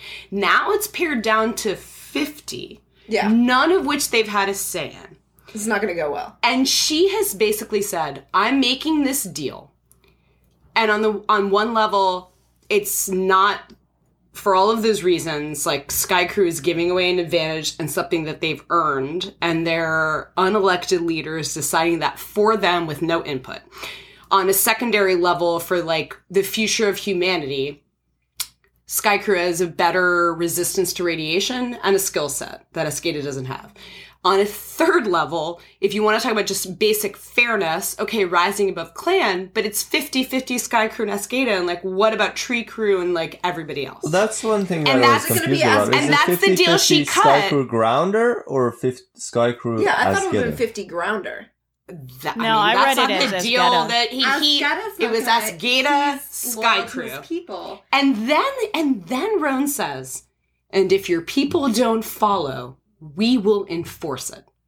So what I understood from that scenario is I know none of this matters because now the Ark is blown up, but I'm talking about what the deal that Clark cut as a leader on behalf of her people is that she took away 50 of their spots. I think the presumption is that she's not going to tell them. Or she's going to tell them. I don't. But if they don't follow, she will allow Askeda to. What does enforce it mean? That means holding it to the 50 Askeda and 50 Sky Crew and kill everyone that doesn't go along. Exactly. Exactly. And wouldn't Sky Crew have to do that themselves if people started getting uppity? I mean, well, what Raven said. This is the reality of the situation, is that somebody has to be willing to go to the nth degree to enforce that only 100 people are going to get in that Ark. Because what if people start trying to push their way in? So, you get 120 people, now 150 people, and it's unsustainable. So somebody has to be like, I guess, you know what, we're going to have to start killing people. But you had Jaha stout. So the last episode had Jaha basically by crowd consensus. Mm-hmm. And you're right, you don't know if that will hold in a panic in the situation. But he had established by crowd consensus, 100 of us can make it. We're going to work super hard. We're going to have a lottery. Those are the people that get the spots. The crowd was quelled, and then they moved on and they did their work. the deal that Clark cut, is not that deal. And so I just wanted to dwell a little bit in it because I personally found it like chilling. You have two basically like authoritarian decisions of deciding who lives or dies. And Roan said, I'm a king and I don't have to convince them. And I don't know if Clark is really that different. I feel like, though, this goes back to a lot of Clark making backroom deals. Like, that is what she does. She does a lot of, like, unilateral shit. And on the one hand, from the people, it probably doesn't look very great. On the other hand, if you look at her record, it's pretty good. I mean, I'm not attributing a nefarious intent. Those are the situations the show puts her in. Right, but, like, once the people find out, like, they're not going to go along with it because, like, hey, you just, like, ruined my chance. But at the same time, it's like, if they were logical about it, which they're not, clearly, because of how upset they were in the last episode, that, you know, like, with White Bro being like, oh, that's not fair. Yes, it's not fair, white guy. I'm sorry. But, like, if you, I'm saying, put yourself in the shoes of, you know, the analogy is like your president saying so many people can survive and I figured out this backroom deal and like none of you guys had it. And by the way, like none of you actually voted on Clark, but I guess she was appointed by Kane to figure this out. Yes. And if you were in the public and you found out at the last minute that you were working super hard for this and you had a tactical advantage and you wouldn't be super psyched. No. Right? But you also have to consider that in the season premiere, Clark kind of made a deal with Rowan that she would find a solution for everybody. So she does kind of go back on her deal with Rowan by not telling him about the Nightblood solution or the Ark being But her deal wasn't to have him in the loop the whole time. That wasn't like a stipulation of their deal. Just to like, I don't. You just, I mean, it's just a recurring theme that you have people acting on behalf of other people. Well, that's always been this show, though. This show has never been about democracy. What were you going to say, Shaheen? I mean, there's one issue, which is the issue of democracy and delegation of power. But there's the other issue is which option is the right one or the moral one or the rational one or whatever. Again, that depends, or, you know, deciding whether this was a good deal or not depends on what you think the default position is or what you think, where you think the bar is. As a person who always thought, as an impartialist who always thought that, that, you know, when they found out that the backup plan is that we have 100 spots, it should have always been, well, we have 13 clans, so let's get 7 or 8 people from each clan, and, you know, put them in this box. And but of course, we're gonna, you know, go for to survive the radiation. Sure. I mean, those we're are different things. Young, but even healthy... by Roan saying rise above clan, it's bullshit. It's 50 Sky Crew and 50 Escada. What about all the other It's hypocritical on its own. Yeah. Yeah. I mean, if that's the deal, again, I wasn't sure if it was Sky Crew Grounder or it was Sky Crew Asgida. But yeah, if it's Sky Crew Asgida, obviously that's still not. But I still think that's still better than just having Sky Crew. And I was disappointed in Clark for deciding that. Again, that goes back to whether you think a leader is supposed to represent their own people or represent humanity, or what, you know, do the thing that's best for humanity or do the thing that's best for your people. I mean, this is actually a topic that we deal with in our actual lives today, political lives. You know, there are all these deals that, you know, some people are saying they're not good for people who are here. So why are we doing that? You know, there's always this question, and I think that we all have our prejudices about when it's good to care for all of humanity and when it's good to care for ourselves. So I think that's a legitimate concern. As far as the issue of representation is concerned, I think, I mean, it's obviously Sky Crew, their system is in total, is a total clusterfuck. I mean, they have no. Is that a technical term for your PhD studies? They have nothing. Like, it's not clear how the fuck did Kane even become chancellor? Like, Abby gave him the pin in bed, I think. Let me pin this to your chest hair. got the He pin pinned off her of and it was foreplay. Pike's Oh chest. my god, he's probably got a nipple ring now. Yeah. Jen, how do you feel about Kane with a nipple ring? No, And don't then, like it. And then there's, Really? and then Clark is somehow in power, in charge, in Arcade. Like, it's not clear. And then their army, like who's the ranking? They say Miller's dad is the ranking officer. Why is he not telling Riley to stand down? He Also, has no how is authority. he ranking officer when he was gone last season? Like, He was there. did we see him? No, was he was shooting at there. Clark. He was there. They He just was- didn't yeah. pay I have him. no memory of this. So when the Okay. rover pulled away with Jasper, Raven, and Clark, net on Allie, flanked on either side. It was Jaha and Abby and Papa Miller. That was the only time we saw him. I think so. Okay. Yeah. Neat. But it stuck with me because I love Papa Miller. Well, it was on the inception that everyone that was left in Arcadia was chipped. Yeah, Because including it was all a the grounders ghost that town when you Lincoln went back. sacrificed his life for and we never saw again. Right. All right, No, but so, we- I was wondering, Shaheen, about the whole, that cave seemed to me like a whole impartiality, like I was waiting for you to parse it out. Because from any perspective, it didn't seem like a good deal. If you're being partial or impartial, Right. it just... Assuming it's Sky Crew as Geta, it's still definitely, from... It's a little bit. Yeah, I mean, it still seems like the only choice Clark had in that situation. I don't- or really? not a super unreasonable one. Because I mean, Rowan said that you have two options: you either tell your people to open fire and we fight, or And Bellamy dies. Yeah, I Yeah, mean, it was clear that or they... I we mean, take both Kane, you had... Arcadia. No, you had multiple characters, which I think you have to accept, right? Kane, Clark, who both said, we have the strategic advantage. This is a bloodbath. Which meant that really, when they were talking about a massacre, the whole time they were talking about a massacre of Esgata. Yeah. Which is really... Because, like, there weren't that many Sky Crew. Yeah, again, No, this, it was Bellamy this and always most keeps going 10 back and forth. When Pike was in power, everyone was saying, what an idiot, like, you can't fight grounders. And now they're, like, Kane is doing the big talk, and he's like, we have more bullets than you have. Well, I people." mean, that's what I think is interesting. I is never like, understood, maybe is they Sky learned. Crew more at an advantage here, Well, militarily, I think or Kane was grounders? talking I never figured that out. long-term.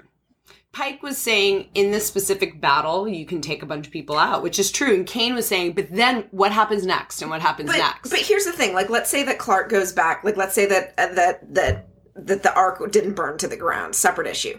She goes back to her people. They have already shown that they are populist to the nth degree by electing Pike. So at any point, if Clark was like, we're going to save humanity over us versus them, it's not going to go over well. Well, because she already kind of said that. Like, she already tried to be, like, the rational voice of, like... The mob is this not is rational. what tomorrow's going to be like, and this is what we did, and this is what we decided because of reasons.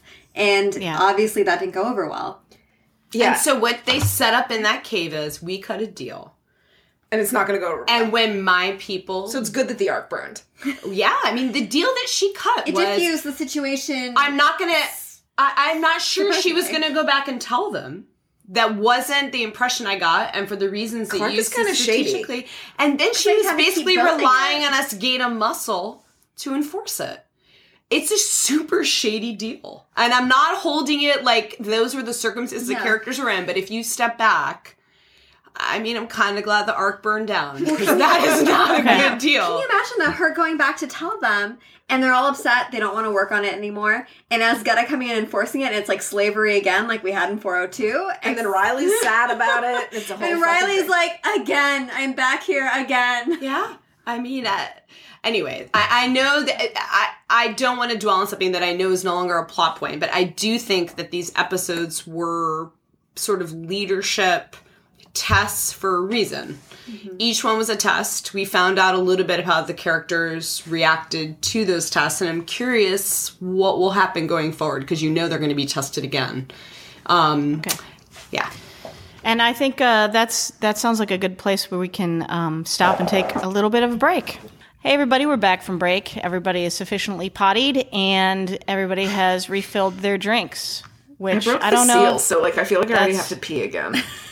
Well, just do it. Just do it right there. just piss on Bubs' rug. Do you want me to get you a bottle? Yeah, a bucket? beer bottle. That is the thing. That's the thing. We have enough empties over here. Just drop trout and piss in the middle of a living room, bedroom. Well, as long as you clean it, like, I guess I don't care. Just blame it on your dog. He is well trained. He is a poodle. It's the second smartest dog breed. Yeah, you can still have accidents though. So I would. Or drunk friends blaming it on your dog. What's more likely? What's more likely to have occurred? The dog peeing on the rug or Joe? Joe. We're betting on the first as the cover. All right, so guys, let's move on and talk about Death Island. Yeah. I Can I want to rant know about what the this a mystery little is. Can you Jen, will you lay out for us all of the fantastic clues? Well, like, Emery's the first... No, like all of the Easter eggs everyone found. Okay. Yeah. Do you have do you want to talk about what happened and then close with that? Well, I can only talk about what I know of. So I think one of the important things is the dialogue that occurs underneath Raven tripping balls and floating around. You can't hear it unless you turn on the closed captioning. So it's basically Jackson talking about why Nightblood was created, and it was created to protect criminals basically during hypersleep for long-term trips to go out and to do work at mining colonies, which is dubious to begin with. You just send criminals you mean out delinquents being sent somewhere for government purpose? Yeah, so that dialogue was taking place, and then if you go back and look at what was on Raven's computer screens back at Arcadia, there was an article on one of our screens that mentioned that the mining company had lost contact with one of its mining colonies. So that's a little something. That's a little bit.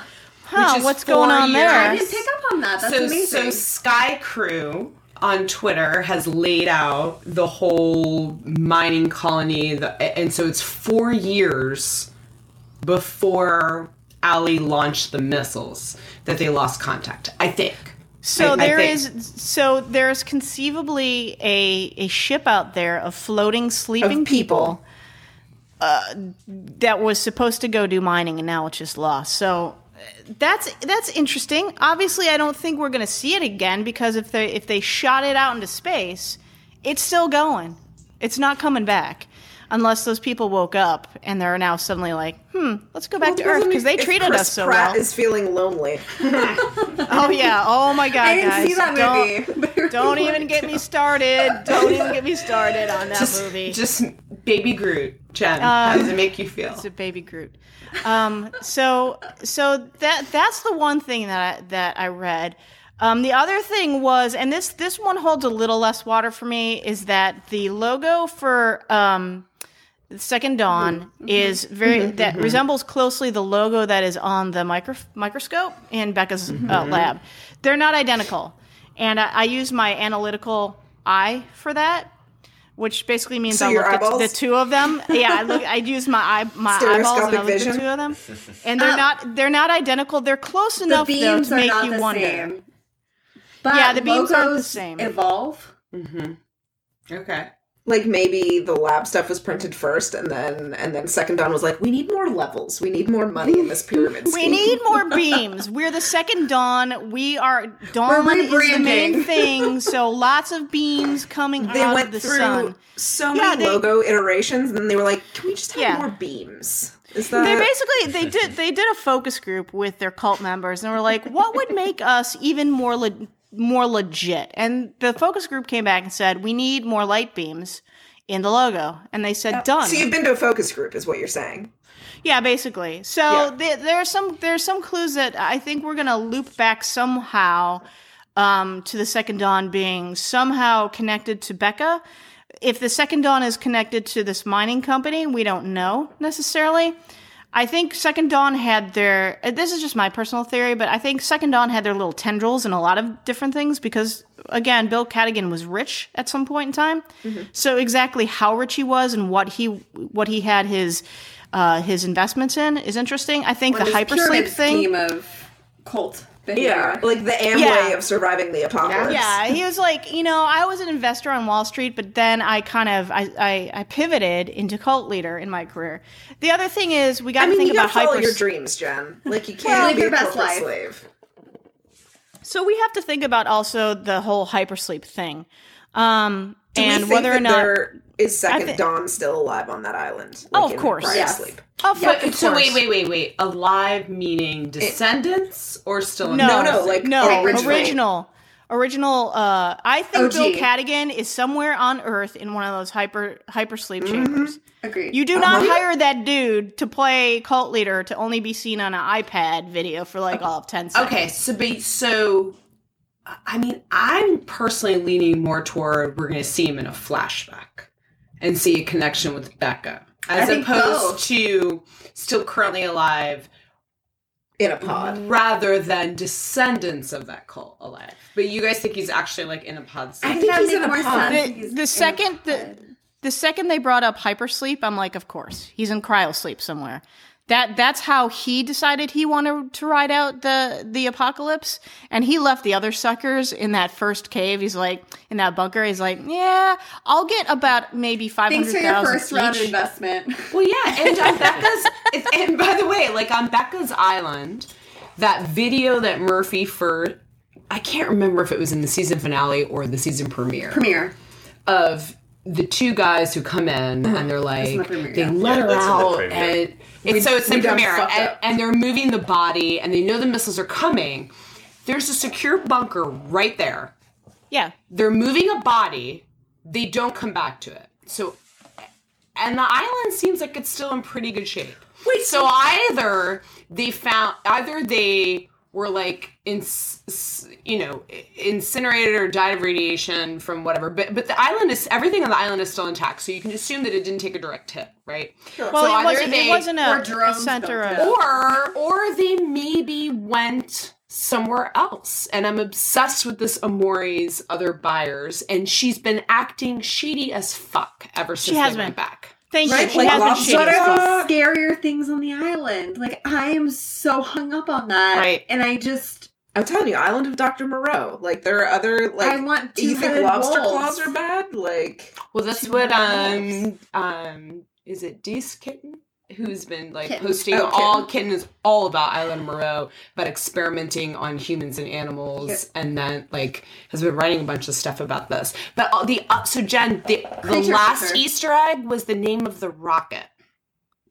What was the name of catch that? Vesta. So this was Aaron on Metastation like posted this, and so the name of the rocket is Vesta 4. So first of all, suggesting that there's more than one. Yeah. And second, Vesta being the founding god of the home Hestia, yeah. founding of Rome. And the symbol of Vesta is the flame. Yeah. And is like the one worshipped as the founding of a new civilization in Rome. And guess who was her patron? Augustus. Whose sister was Octavia. And so there's like all this like Greek, there's always been this like Greek mythology. And Octavia's horse is Helios. Yeah.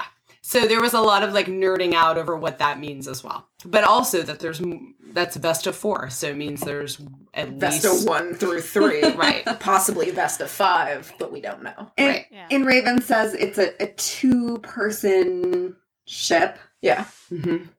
A 2-seater. But How do they co- how do they come I back drive, down? you cook. That- In my- the my greatest question is- adopted mom-daughter space road trip ever. So do you guys think they're actually going to fire this rocket off? Do you think Yes. Raven's going up to space? I don't know if it'll be this rocket. I think that they... Are going to try. Yeah, they're gonna try and it's gonna fail because fuck The you, we can't. The princess is you in know. another solutions. rocket. Yeah, exactly. Your princess is in another rocket. Go find Bowser and best of luck, Koopa Troopa. So my other question is: so say they go up into space and they create Nightblood. Can they create enough for everybody and bring it back down safely? Like, how does the It rocket depends come how back it down? like- yeah, I mean, that looks it like depends how a you shuttle. It looks like you can just go to space, maybe like get an orbit or just join to a space station with it. You mean but where it's Allie not is? something you can go to space and come back with. So it looks like whoever goes in that shuttle is basically sacrificing themselves. So you don't think that like they could go up and like come back down and just like... We heard how Abby said to Raven that she has this problem now with her brain or something, that she might die anyway. So that kind of sets it up for Raven saying, I'm going to sacrifice myself. And no, this cannot happen. You know, Raven dying is I'm not an it. option. Sorry, Jen. Okay. So, like, in TV medical science, it's a tiny, tiny spot. Ischemic or... And the entire show's only been 6 months, right? Yeah. So, it's a tiny dot. And so, if you're going to, like, TV medical science it, we've got at least 6 months before that black dot takes over the rest of Raven's brain. Okay, so we've all seen House, and it's probably not... No, it's the first episode of Grey's Anatomy. The beauty queen from Spokane had a brain bleed. And it was a little one. So this is... And it only happens when Raven thinks. It was an episodic thing, right? No, but she was thinking, Raven. But it didn't happen again. So she was looking around and was putting together the whole thing about the rocket, and she didn't seize again. Right? So what if... Yeah. Okay, here's the thing. And by the way, no one's worried that Abby is actually lying... That Abby is in becoming a pool caged. of spit seizing at the end of that episode because she was hallucinating. herself and is... Right. Yeah. So question. So we've established that Monty and Jasper were like potheads, right? Yes.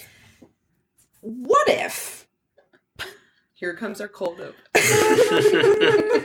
What if... So, like, the whole thing with Raven is that we need to, like, sort of compartmentalize and, like, slow down her brain function to be able to, like, handle all of that data that's coming in. Like, what if she just needs to, like, get a little stoned with, like, Monty and Jasper, and then, like, suddenly, like, it sort of, like, becomes a very, like, a manageable way for her to use her, like, secondary AI brain. And so, you know, she smokes a little weed about it and, like, comes up with great ideas and doesn't die. Like, aren't you pleased with that theory, Jen? All right, so here's what I think is with that here's theory. here's what I think is going to happen. They obviously set up the danger for Raven, but I think it's going to be Abby the one that dies because she has the same issue. And she's had sex this season. Because we actually talked about this. Also, guys, think about this. Okay, so Raven has an issue with her brain. What if putting the flame in the back of her head after she's taken some night blood solves the problem in her brain? But there's only one flame. Yeah. So somebody has to decide who gets that flame. And right, because the issue is I don't know how they do it. So it goes into Raven's head. Raven is suddenly cured. Mm-hmm. But Lex is also back there in that flame. Oh, so that's that three-way that Lindsay Morgan was into. Is endgame.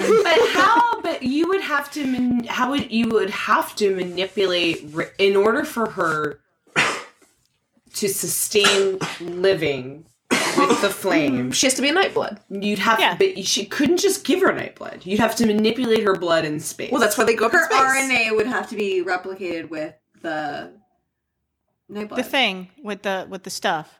Look, we're just gonna hand wave all of this. I'm just saying the flame is going into Raven's head. I'm making a camera shot now.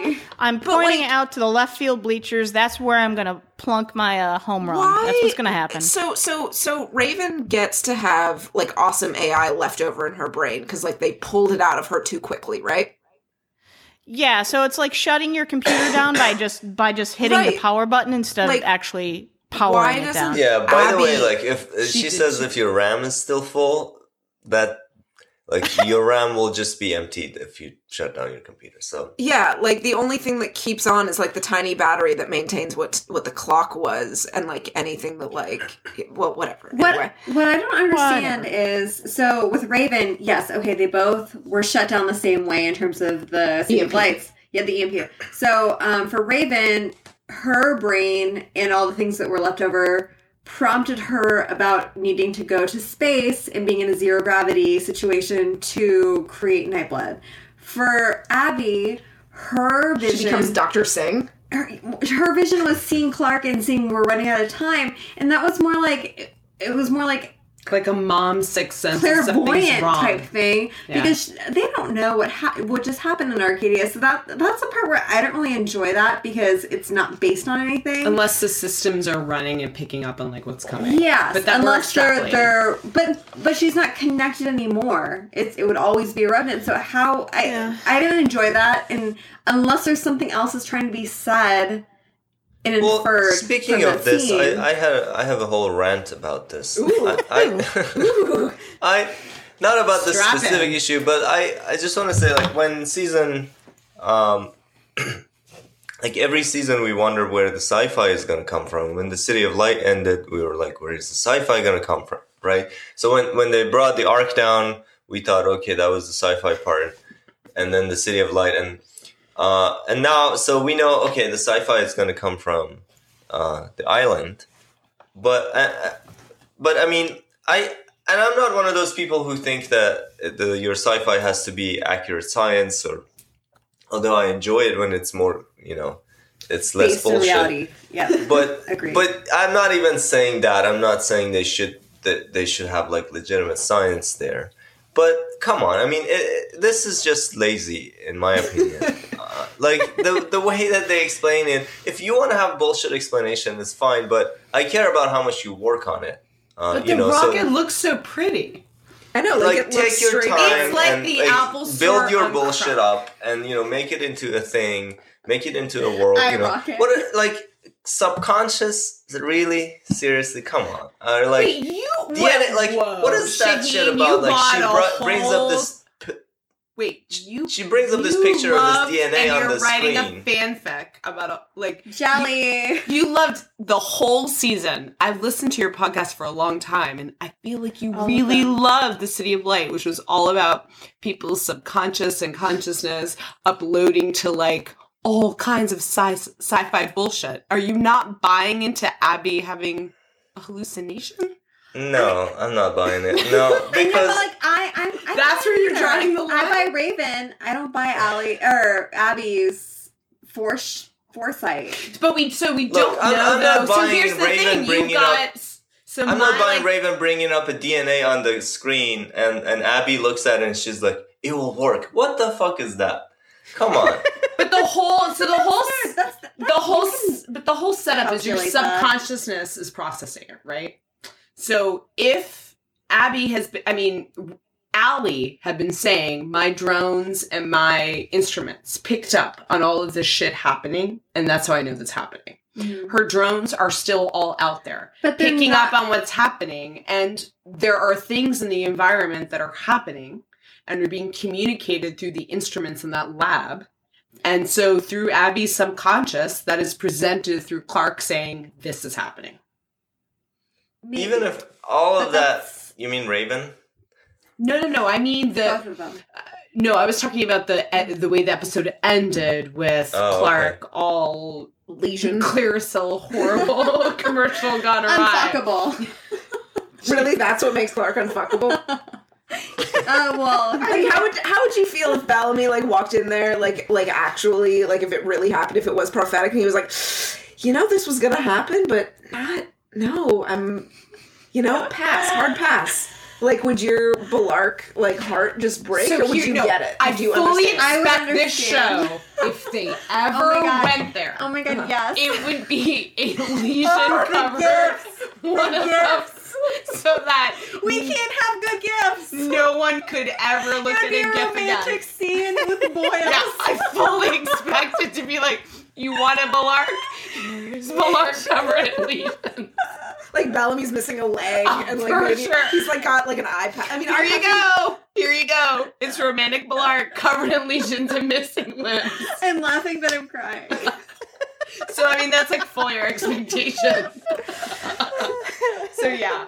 And we'd still look at the gifts. We'd still look Oh God, Jen, wrangle. Okay, so Yeah. moving past the whole Hashtag lesion love sex. is real.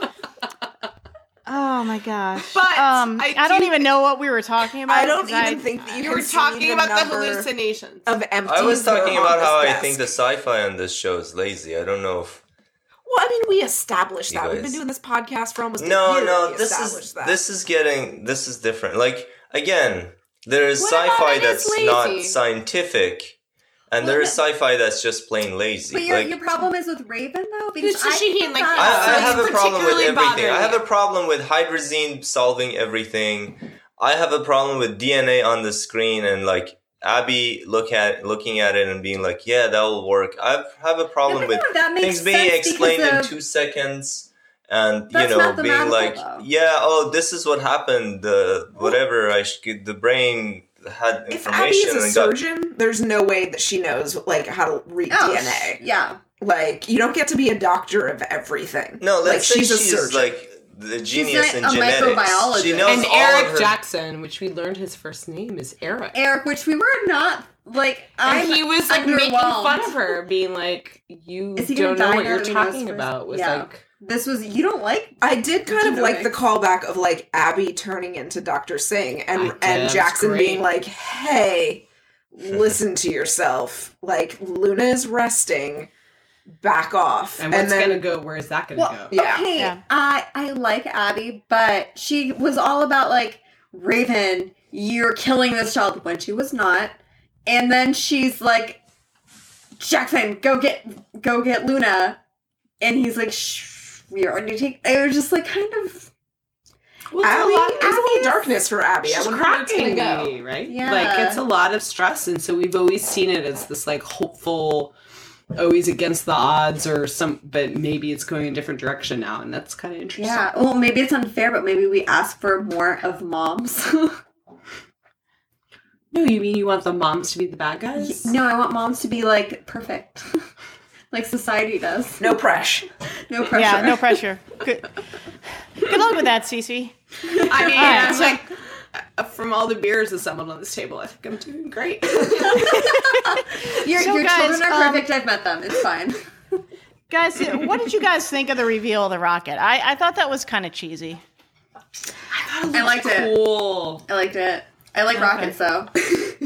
So Yeah, I mean, I was like gonna be rockets thrilled by too, but either it's way. just like, here's your Deus Ex Machina right here for you guys. Here's your Well, rocket no, to but take you it's out into always space. It's gonna be. easy. But It's here's the always thing: too we easy. watch this show. We know it's not going to work. Yeah, exactly. It's It's exactly gonna right. go down in a flaming If it pile. came up in episode 5 and it looks beautiful, Like It's we not gonna work. started off being able to say 500 people, and that turned to 100, which turned to 50, which turned to nothing. So Yeah, like don't I trust mean, the rocket. let's not overinvest ourselves in the rocket. Like I wonder if the writers know that. Like, I want to know what their purpose was, because if they expect the viewers to be like, oh, "Here's a rocket, let's put our hope in that," or do they know how cynical we are? Like how many times that we have been slapped We've across been the burned face by the before, show? yeah.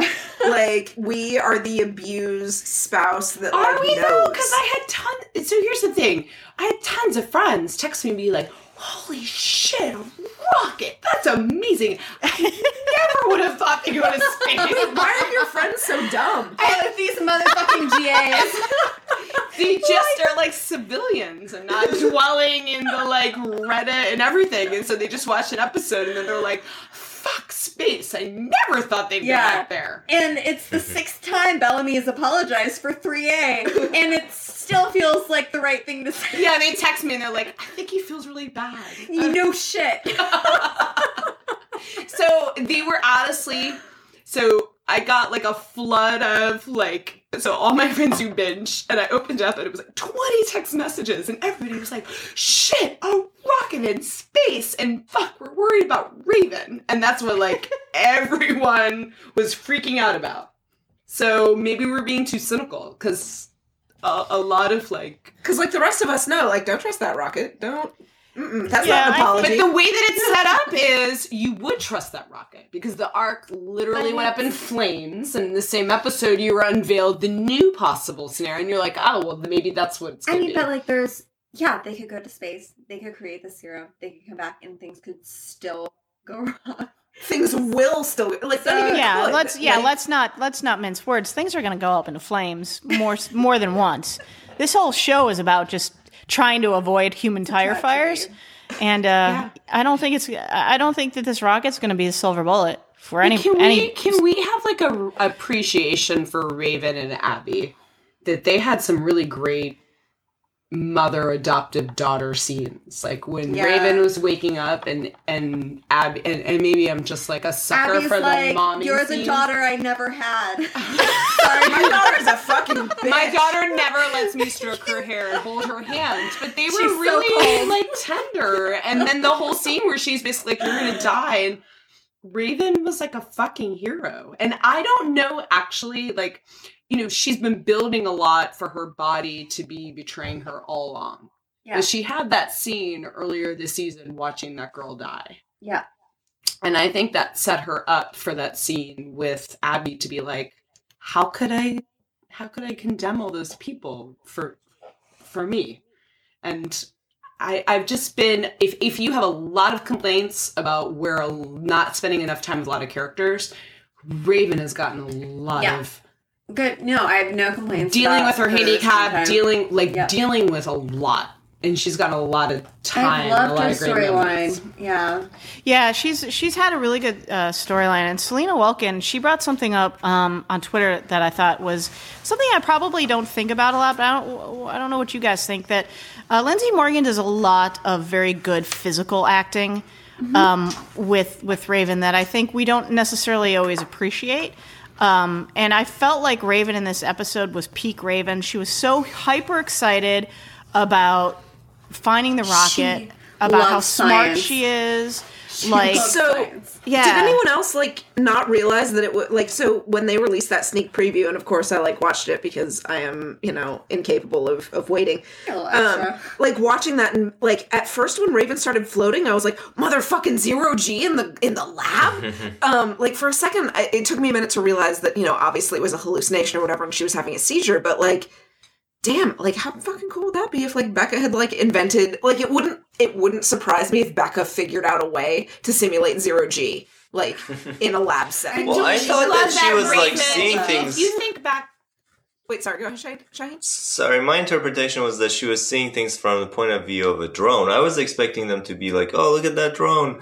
And then it would be like she's seeing things. So like her drone's mind perspective. had like taken over by like a drone camera. I No, saw that Well, she not that could it's been jack taken into a over. drone. I mean, this is a question that I have going back to Raven's super brain. Is so. First of all, do we believe her explanation of what happened? And is she in control of it? Is this something that she can turn on and off in her brain, or is this something that she just gets? Is it like can she communicate with the rest of the system on the island and the drones and stuff? Is she somehow connected? So those are all questions that we still don't know. And like I said, again, things being explained in 2 seconds, and everyone's just has these one-liner little explanations, and everyone's like, oh yeah, that makes total sense.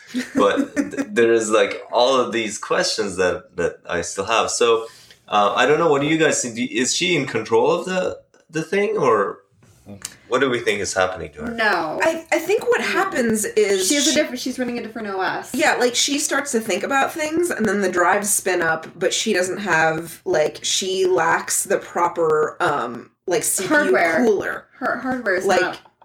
her fan and heat sink for her CPU is not sufficient, and so it's gonna overheat. Her graphics card is incompatible. Yeah, like it's just she. So no, but my question is like, can she decide when she's gonna think No. super I don't think so. fast? No. It depends on like what the question is and what she's thinking about in terms of like how in depth she has to go to answer that question for herself.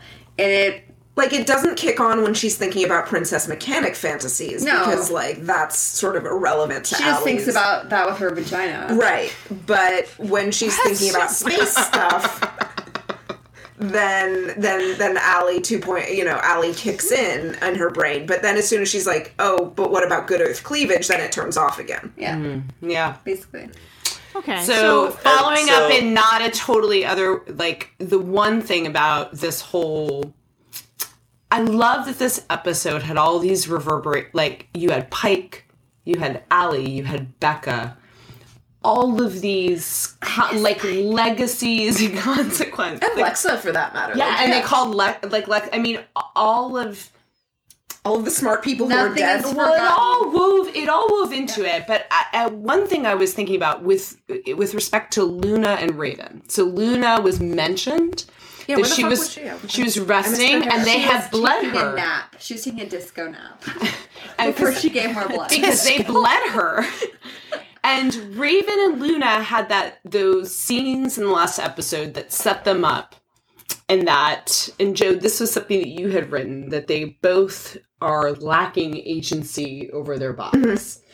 And how they're both tied to this legacy from Becca, whether it's the Nightblood with Luna or the residual of the chip in Raven's head and having Becca's memories in there. But both of them are sort of these living legacies of Becca in different ways of her research, and are interacting with each other. And I don't know where it's going forward, but it's really interesting. So speaking of Becca's memory in Raven's head, obviously by the time the flame was merged with the City of Light, Raven was no longer in the City of Light, right? Mm-hmm. So whatever is left of Allie's mind in Raven's brain was up to Nevermore, up to the episode where Raven was de-chipped. And I wonder what part of Becca's mind was included in that code. What did Allie know about Becca? Does that go back to when they created Allie? And did they create Allie from a scan of Becca's mind? Or is that because they were just hanging out and Allie knew about Becca?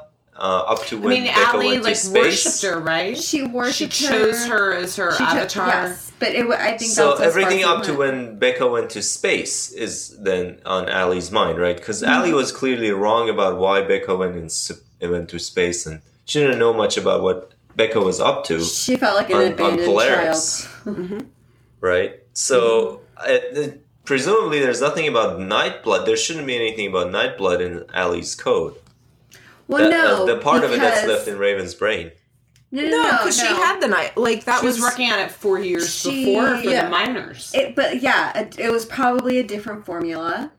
She cracked it specific in to- space. Well, but no, for the She miners, created it for the miners 4 years before, and right, that's the exposition. But Right. did she do that in space? That's what I don't understand. Or did she just figure out how to make it so that she could take the flame in space? That's what it seemed like. Yeah, It was more like it needed to be more potent or whatever.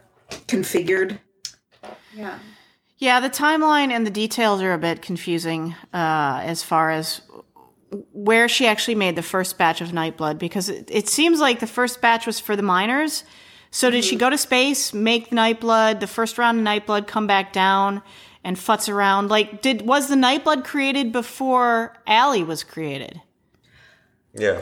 Again, I enjoyed the whole idea of having this mysterious and mystical storyline, this sort of quote-unquote still City of Light storyline.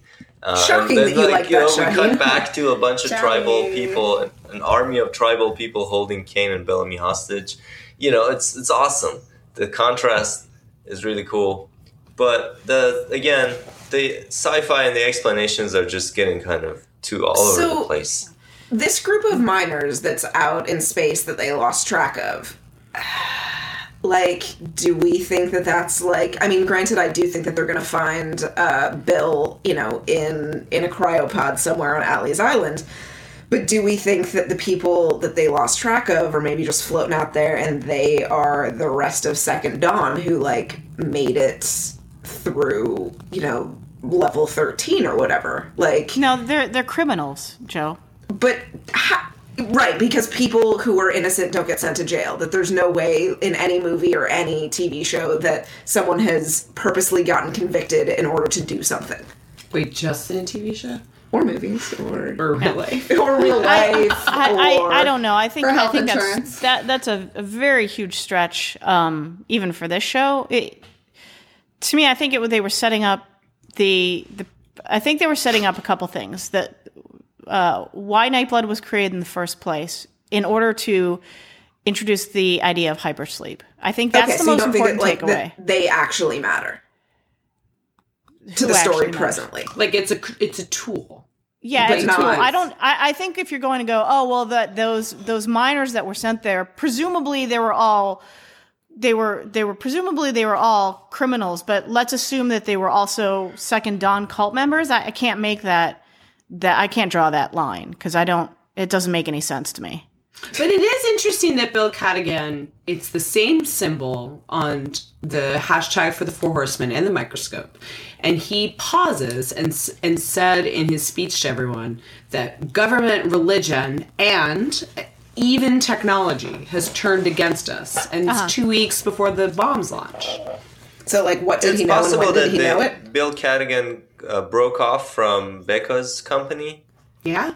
Or one theory floating out there is he made his prophecy come true. He realized his own prophecy by letting Allie out. Yeah. Yeah.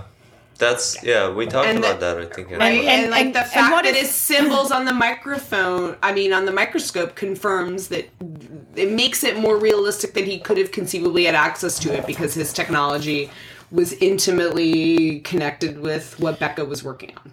And what if he had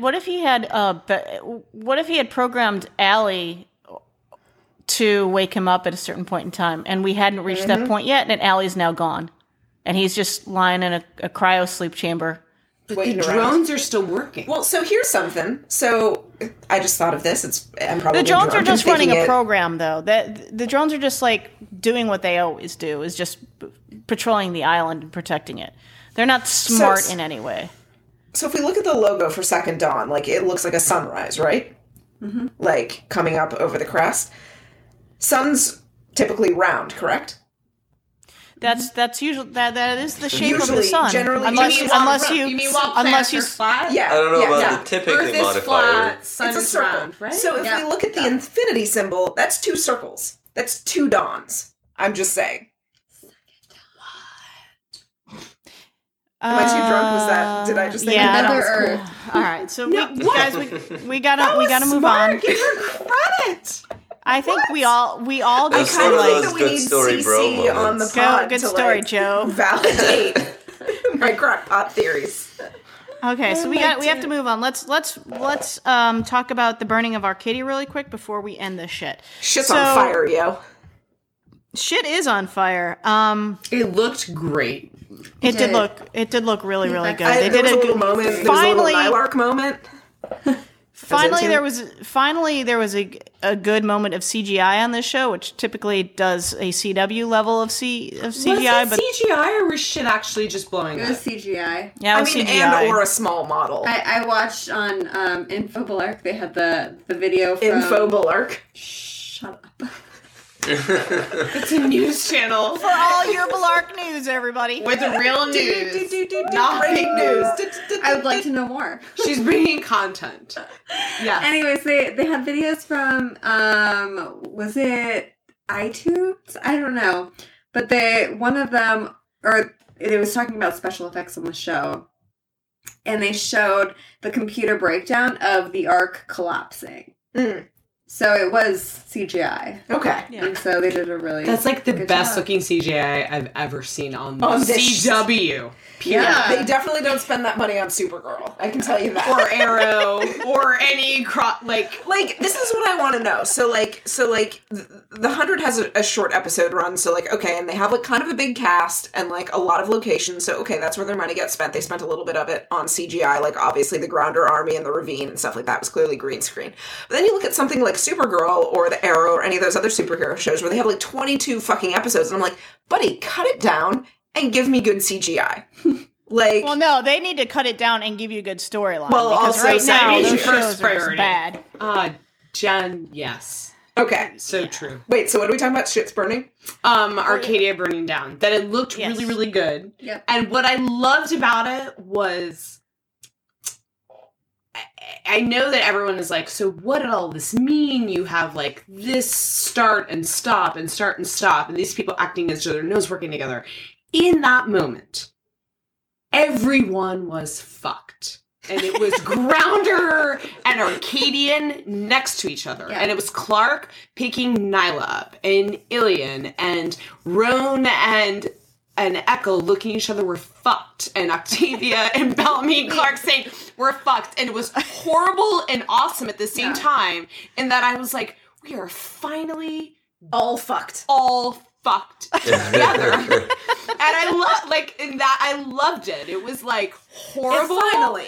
And It's yet like a everyone, new- it's like this moment that was, and I know people, like, I loved that moment because it was like, for 4 seasons, everyone has been fighting about everything and petty shit. Yeah. And everyone is leveled in the face of this, like, fire, and no one's going to survive the apocalypse. And we're all on even ground Yeah. now. Although I couldn't enjoy any of that because I was annoyed because Octavia goes, it was Ilian, and Clark looks at him, and I'm like, how the fuck do you even know who that is? You haven't met him yet. How do you know? Oh my god, she hasn't met him yet. You're right. And I was that's just true. like, ugh. Like, Can we all hand wave together? Fuck. Well, it's got to me. It's like No, she knew who Ilian was because she was introduced to him at the beginning of the episode when he brought Octavia. Oh, okay. Yeah. So, but maybe, but I but mean, they didn't say his name. I mean, here's the thing. He just He brought her is in who else? notorious. Who else He's could like it be though? Riley. There's nobody else there that could be Ilian because Just Clark like, yeah, that presumably fucking would know grounder, that everybody. hippie grounder that looks like whale I mean, fighter. we have never had a catastrophic moment on the show that cut across all clans. Like Yeah. where like everyone was fucked. And everyone was fucked. And it looked beautiful, and everyone was in it together and all looking at the same Well, apart from situation when Mount screwed. Weather unified everybody. No, but it didn't. yeah, 'cause- In the long run, no. But at the moment. but grounders weren't fucked. Grounders were fine. There's with Mount Weather. no one on the show currently, even the Mountain Men. You've never had a moment on the show where every single character on the show is in the same boat. And in Yeah. that moment, every Another clan, boat. every person is in the same boat. They're that goes- all screwed. That goes back to Bellamy talking with Echo and being like, hey, I'm tired of all this fighting. And sort of that's a little bit of dramatic irony, being like, so funny story, Bellamy. So remember how you wanted everyone to, like, stop being factioned? Yeah, so Ark's burned down. Sorry. P.S.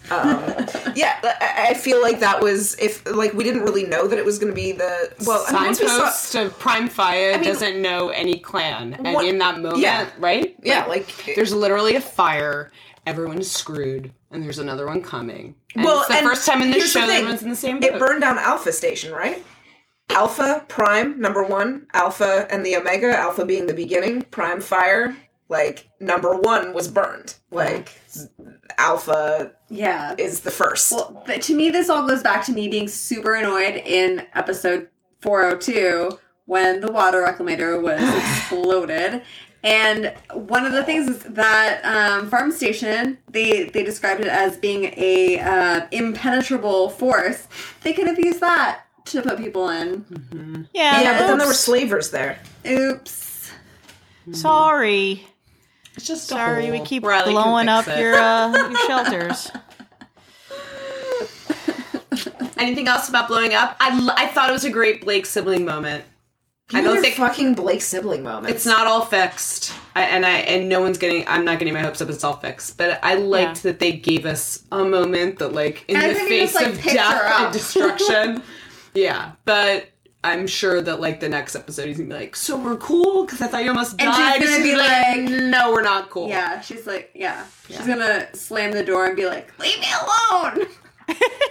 I love the image where they kind of left off with Clark was standing by them and holding Octavia's hand. I thought that was kind of sweet. Yeah, because And Octavia's like, you're not my mom! Clark and Octavia to, like, hold hands. I mean, it was like a moment where everybody let their current petty bullshit go, but I'm what sure if- it'll be back. What if I were to ship Blake Ark?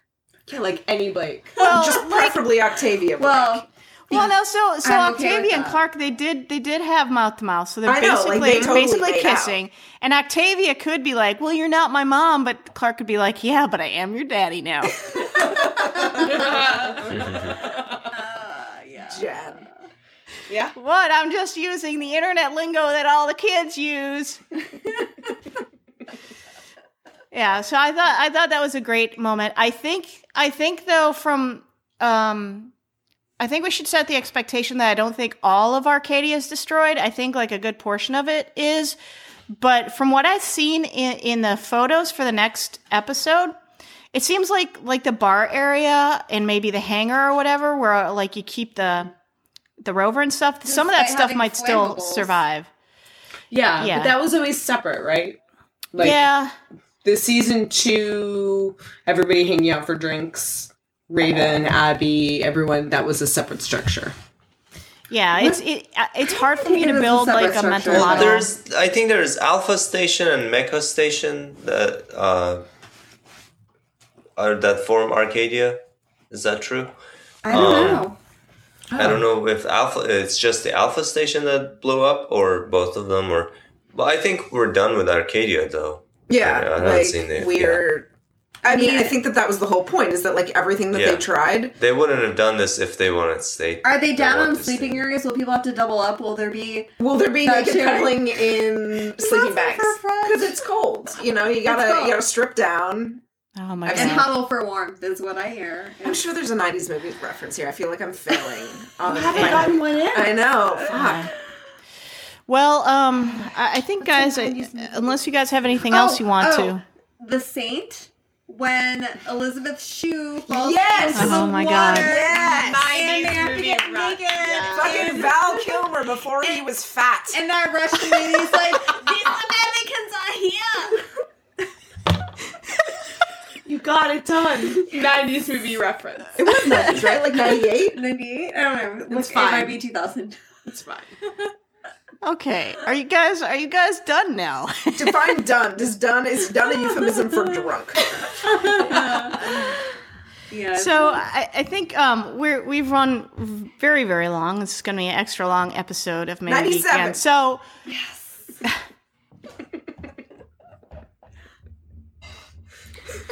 I have been defeated. I am defeated. I am not a good goat rodeo person. You were So- a terrible rodeo clown. You're not. Right? Yeah. Well, I but thought you were gonna guys be are awful. so You guys are much, horrible. I thought you'd be madder. Yeah. You guys I are just- new. You haven't, like, she's, like, I holding back her rage. I just like Just I like can't I held back my bulwark. my Bellark now Bellark. Bellark. No, Now Bullamy. Bulwark. No. It's Bullamy done. Blake. Jen, it's done. We have confirmation from the creator that we pronounced it. What the fuck correct does he way. know? He doesn't even. That guy, seriously. Don't get me started. Jen, number 100 stan, fuck Jason Rothenberg. Fuck that guy. Exactly. Fuck that dude. What does he know? But come on our podcast. No, never. So I think, guys, Well, we're gonna that's just- we're gonna not never skip. gonna happen. We're gonna skip Well Actually and what Wait, you're watching but- because we're but too Well no. We're guys, we're running too long. So I gotta put my foot down somewhere. So sorry if you wanted to Well Actually something. I think we picked this episode apart as much as we could. So we will not be doing an episode next week, obviously, because we're in a week break. So we get another week What to. will I do with my Sunday? I don't know. I will Probably. read fan fiction. Like, let's be real. Yeah. You'll be Only reading fan explicit, fiction. though. Oh, Yeah. well, obviously. Like, also be sure to pay filter attention that to the shit. tags, because sometimes you're And reading... not explicit for language. No, it's explicit for genitals. Yeah. They have to actually spell out clit. So Shaheen, when Oh my you're God. tagging your I'm fanfic, so sorry. I'm sorry, what? Oh god, please cut that out. when you're Oh tagging god, I your should have never fan, mentioned that. It's not going to be edited out. Shaheen, I would when you amplify tag that it, section. when you tag it, how have you tagged it so far? What the heck is tagging? If you were to label it explicit or mature, Or teen and up. Or alpha omega dynamics. Dude, it's not even or just wolf worthy of a tag Sex at this pollen. point. What would you? But if you had to pick one right now, let's just pretend that you haven't already. What would you pick right now? I would go rated R. Yeah, Oh, so mature, mature. smart. Mature. Is that smart? Mature. All right. I'm into it, because I feel like explicit sometimes gets a little too clinical. Mm-hmm. It doesn't leave a lot to the imagination. Well, rated R at least. Now you know. Oh, so we got a Oh. little NC-17 going on. Director's Nice. cut. Is there the is there the word throb in it at all? Or pulsing. Either are fine. Pulsating. Possibly Is multiple throbbing. occurrences. is the word wet in there and not in the context of it's raining? Slick. Ooh, nice. Core. Center. What about pleasure button? Oh, Jesus. honey pot? Jen, you do read it. No, I do not. She does. No, I do You've- not. you've I am a revealed bad yourself. fan. All I right, do not TV read shows. fanfic. No, we are skipping that part. Jesus What Christ, are you Joe. watching? No, guys, we are running way too long. We got to end this shit now. I'm watching All right, Legion, end it. Jen. Do you Take it want to easy, talk guys. All right, Bye. all I'm right. watching Legion 2. Why can't we talk about it? All right, guys. Back. Let's Everyone wrap watch this Better shit Off up. Ted. Everyone should see it. Sorry, All right, FX. thanks- We tried thanks, to talk everybody. about Legion. Are you guys Seriously. done? Are you guys Yeah, I done? think so. Seriously. So thanks everybody for listening. We will be back in 2 weeks to talk about 406 and May We Geek Again. Bye everybody. Take it easy, guys. Bye.